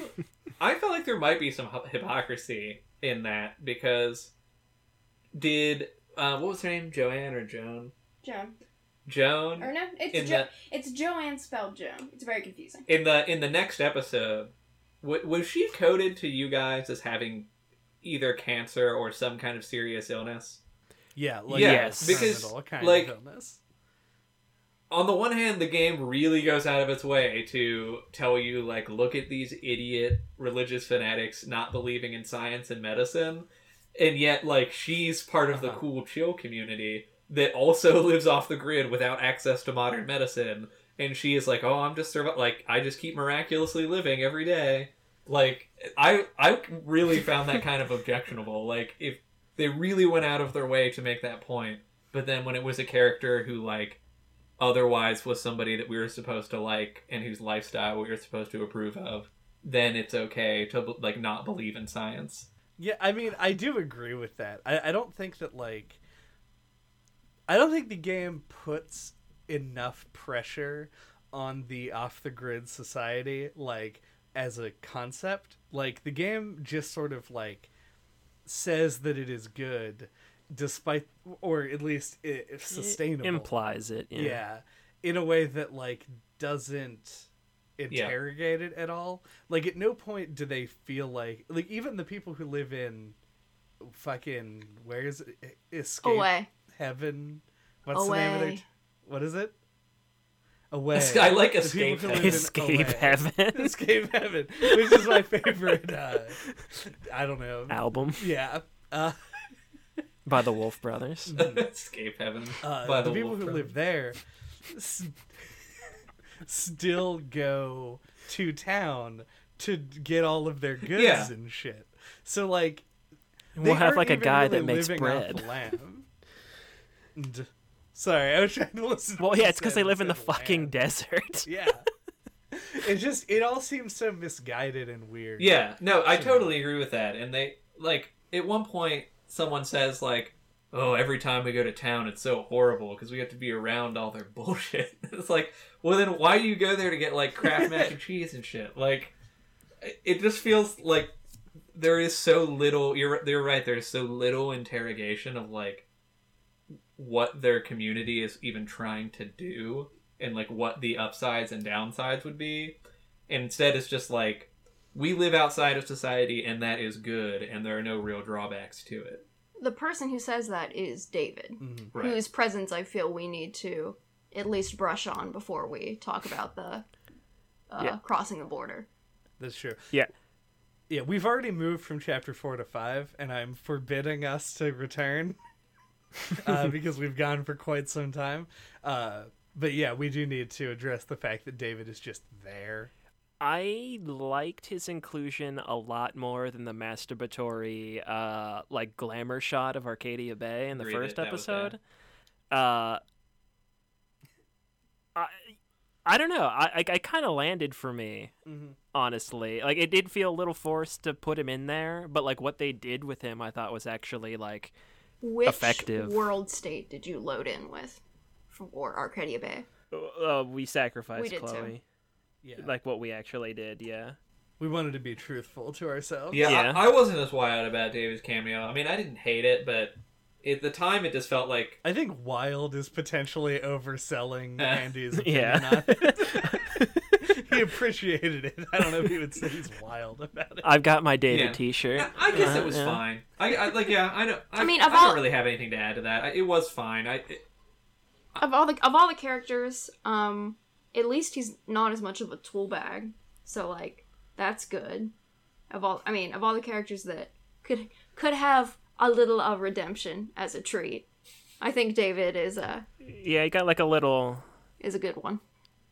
It was just a, yeah, he got a little bit of closure. But I don't really like... I guess the thing I don't like about it is... It would have been more satisfying for me if that character had like a future where he retained like the core part of his personality and just like grew a little bit in a Yeah. way that he didn't like suck as bad. Which is kind of what happened in the actual first game. Depending on how you play it. Yeah. Like, I think you can still be a little, like, stodgy and, not politically, but, like, more in the normal sense of conservative in the way he is. And, like, grow to be a better person. And that's more interesting than, like, the way the, like, stuck-up conservative guy redeemed himself in the broader narrative is he became, like, a cool hippie. Like, I don't know. I'm just saying, there's so many fucking cool hippies in this game. Like, we don't need one more. Yeah. Yeah, now, I don't know. I also appreciate his inclusion. I like the fact that you can listen in on his phone call with Chloe's mom and sort of, like, get an idea of where he's at and shit. It puts another D on the end of sad as, like, you see that he's kind of, like, he's still broken about the whole thing. And, like, obviously they didn't, like, reconcile. Yeah, he in doesn't any way. seem happy to be there, but doesn't feel like he can go back either. Right. It does seem like more sadness for Well, sadness' sake. The other Yeah. way, which is if you preloaded the Max and Chloe leave Arcadia Bay together, Arcadia Bay is sacrificed, is probably even sadder, because Joyce is dead, and he holds a lot of bitterness Oh yeah, initially against How is he not Max and dead? Chloe for leaving. Oh, yeah, he got Yeah, like he was knocked in, out, didn't the he? dark room. But he gets up again. You ain't never gonna keep him down. Weird. I almost kind of want to play it again with that world state to see if anyone acknowledges the two fucking moons thing. Well, Because if you do it, if you reset and sacrifice Chloe, it never happened. Yeah. But in the other version, it totally would have, and I want to know if the I game. don't. I mean, acknowledges Arcadia it. Bay. Oh no, Arcadia Bay would still be there because it's Halloween-ish when you pass through there. I was wondering if it would have been wiped out by then. I don't know.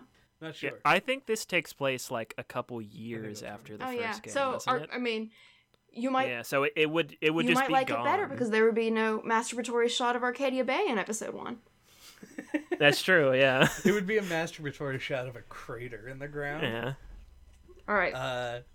Yeah, okay, so let's, much like I wanted to do while playing the game, I currently want to leave away and go move on with my life and times. So we end up... At the border. Essentially, yeah. There's really not a whole lot of build up to it. You get in the car and they're like, "Oh, okay, you're here." Which, I mean, I guess you're not that far away, but they don't do a whole lot. There's like one conversation in the car, and then you end up there. This is also something that we've kind of already talked about, but presumably, is it avoidable to have Daniel use his powers to tear open a hole in the wall? I think there's an ending where they both get across the border. You mean before they get arrested? Yeah, I don't think there is, Chad. I think he does. Okay. There's no like choices associated with that. So, yeah, that's forced to happen, which strengthens my prediction that this was the impetus behind the entire design of this game.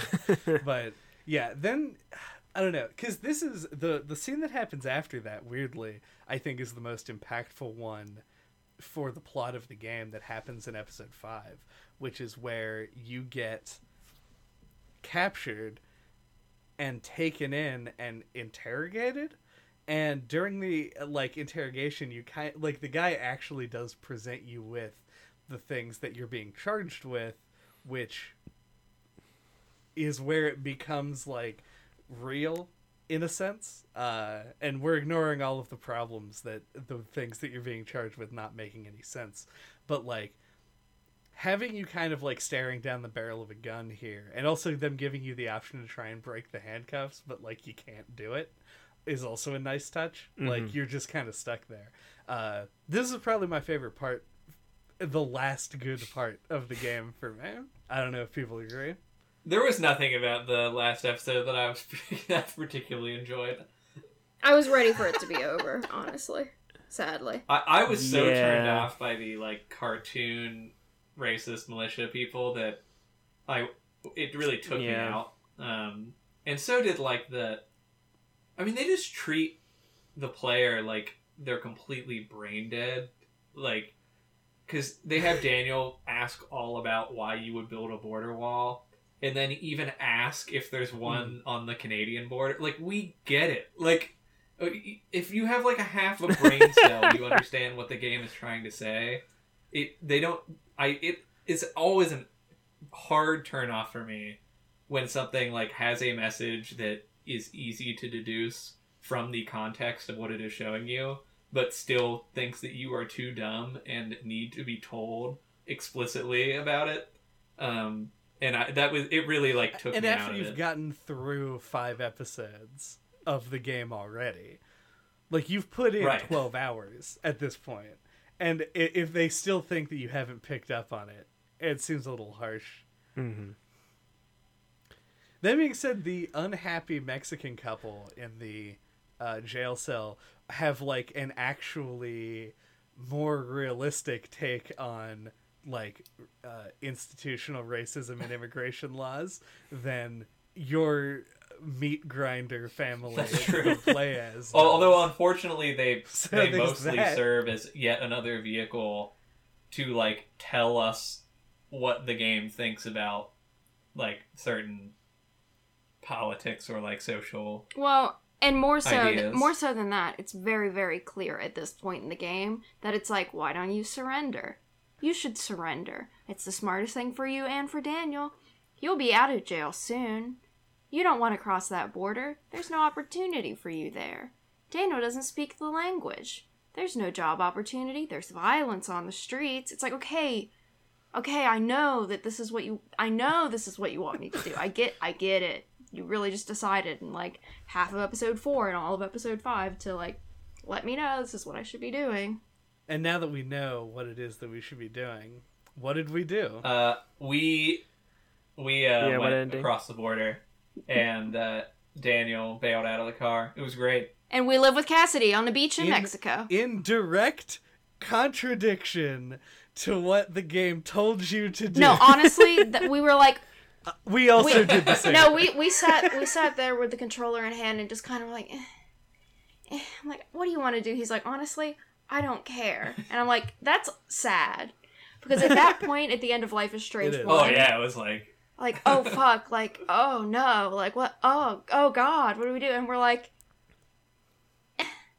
So basically the decision came down to me saying, they want us to surrender so bad, and at this point, I'm so done with this game and like the things that it keeps trying very, very hard to tell me that I'm just going to pretend like I didn't see it.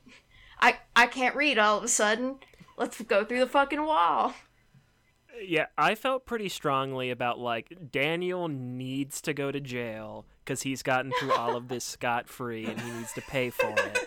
And Sean, I want Sean, who lost a fucking eye for his snob brother, to get away. And that's what we went for. And Sean got away to Mexico with Cassidy and lived happily ever after. And Daniel is under house arrest. We need to talk about this. Exactly the way it should be. This is the final legal thing that really made me go, what the fuck is happening in this fiction? Is Daniel under house arrest? And if so, what? Like, the game tells us he's too young to be charged. So why does it show us him wearing an ankle bracelet later, like during the final sequence? Because by their logic, he could not have been charged with anything. So that means either A, he did some more criminal shit, which is strange. or Especially because they pan over, like, school bus saved in Miracle. Like, clearly he's, like, being a cool dude.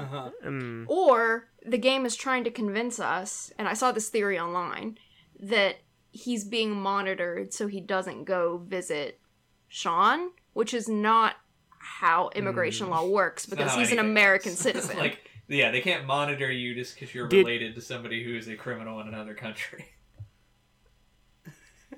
I was thinking maybe he confessed to, like, killing the cop at the beginning. Yeah, but he's shown in pictures, like, with a car, and, like, he's visiting his mom in Arizona.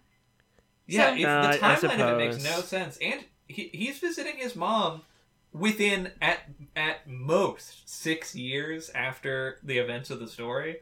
But we're told that she was arrested and confessed to burning down the church with 2 people inside of it.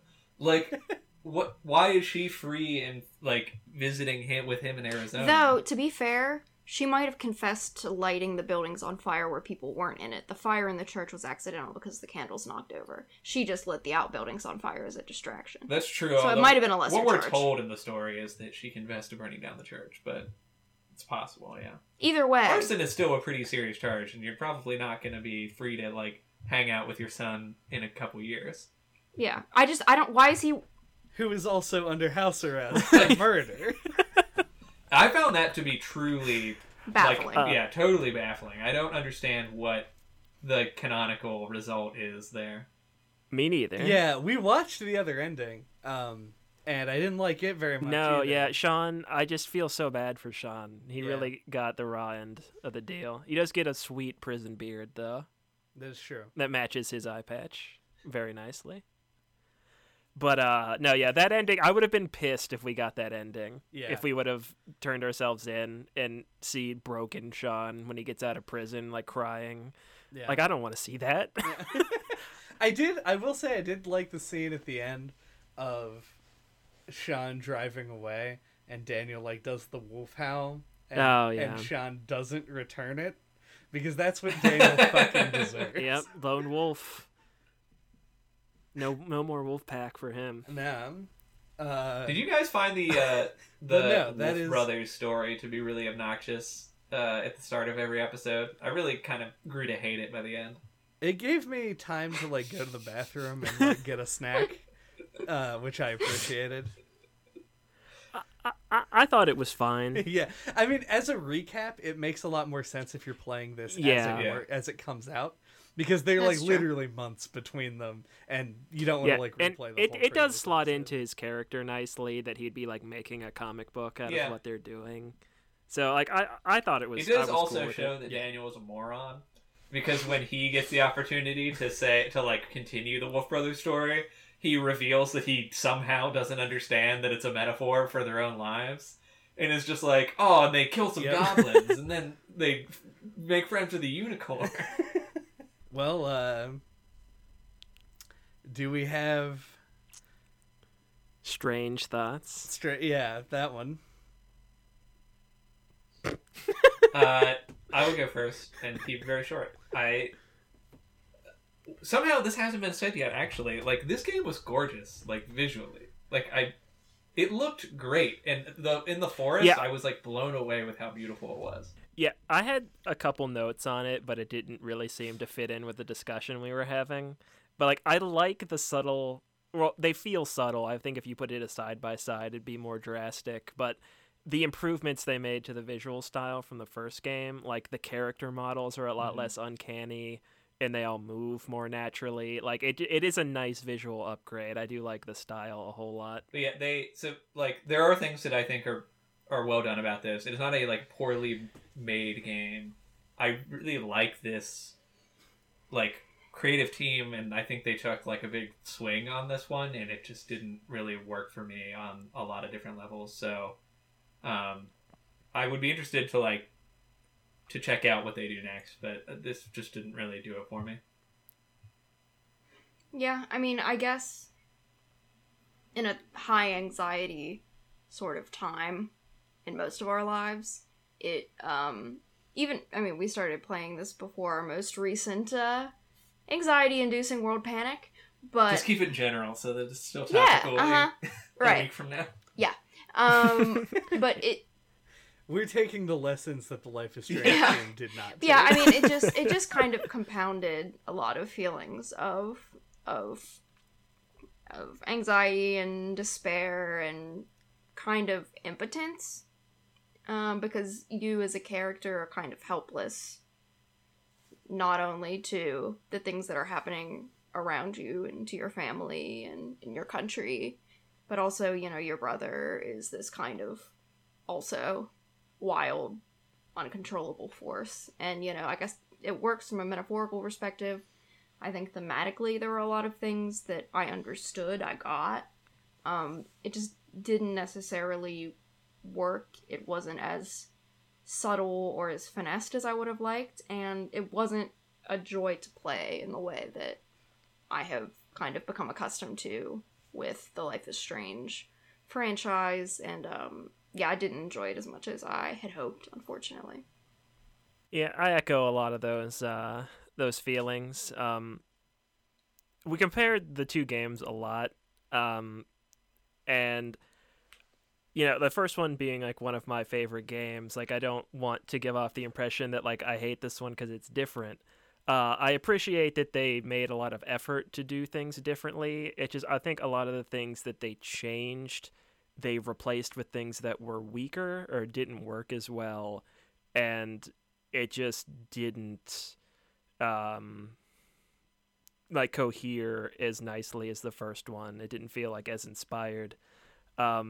So yeah, I think this game is good on its own merit, but it's just not, I didn't click with it like I did with the first one. So it felt a little disappointing. I echo all of these things, obviously. I think this game has its strong suits in I think the writing, which we didn't actually really talk about, is actually sort of like the actual character writing is a little bit better than it was in the first game, as far as like not making it sound like, you know, adults writing 16-year-olds, which was the problem that we had with the first one. Everyone acted more believably, and that's kind of the way that I want to frame the positives in this, because the big picture stuff in this game just doesn't work as well. And we've gone over it a nauseating amount of times at this point, but most of the characters feel very one-dimensional. They're very cartoony, and the overall message seems too lofty for them to actually like really conquer in this form. Like, it just doesn't quite land the way that it should. So the positive aspects of this game really are on the moment to moment, on the less metaphorical side of things, and I don't think that the game quite meets its expectations. I don't know. Wasn't a giant fan. Don't necessarily disrecommend it, but it isn't like there's a lot out there that is better than this at the same thing that this is trying to do. Thank you for listening to NoClip this week. And next time, we're going to be trying something a little bit different. Chad's going to be sitting on the We've bench. gotten a lot of requests to replace Chad. So... Yeah, but don't worry, he'll be back. But Daniel, Janelle will be back along with Steven, who was on the Rascal episode for any longtime fans. When the four of us are going to be talking about Divinity Original Sin 2, which is a CRPG, as they're called, in the style of like Baldur's Gate or Neverwinter Nights. I'm glad that you did this, because I would have called it Divinity 2 Original Sin, which is what I always thought same it was. though, and I actually played the game. But yeah, so look forward to that. I think I'm gonna call it Faux Clip, because you're not gonna be on there, and I think I'm clever. I'm still going to. Yeah. I'm still going to insist on it incrementing the episode number, because we're so fucking close to 100. I think it should count as. it'll be more than just a regular episode. It's at least an episode and a half. It'll be even better. Oh, wow. Until that time, you can get a hold of us. All of our contact information is on our website at noclippodcast.com. There you can find links to our YouTube, our Twitter, our Discord, all of our old episodes, including as far back as Life is Strange 1, which came out nearly 4 years ago, or nearly 5 years ago. Shit. Time flies. Yeah, long ass time.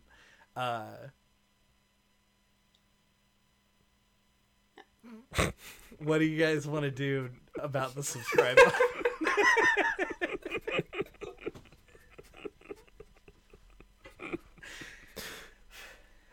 I don't know, something about exploding it.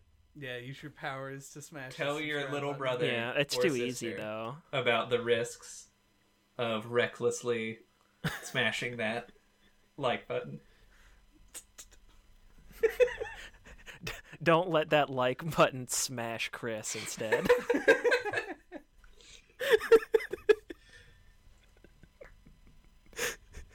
And scene. All right.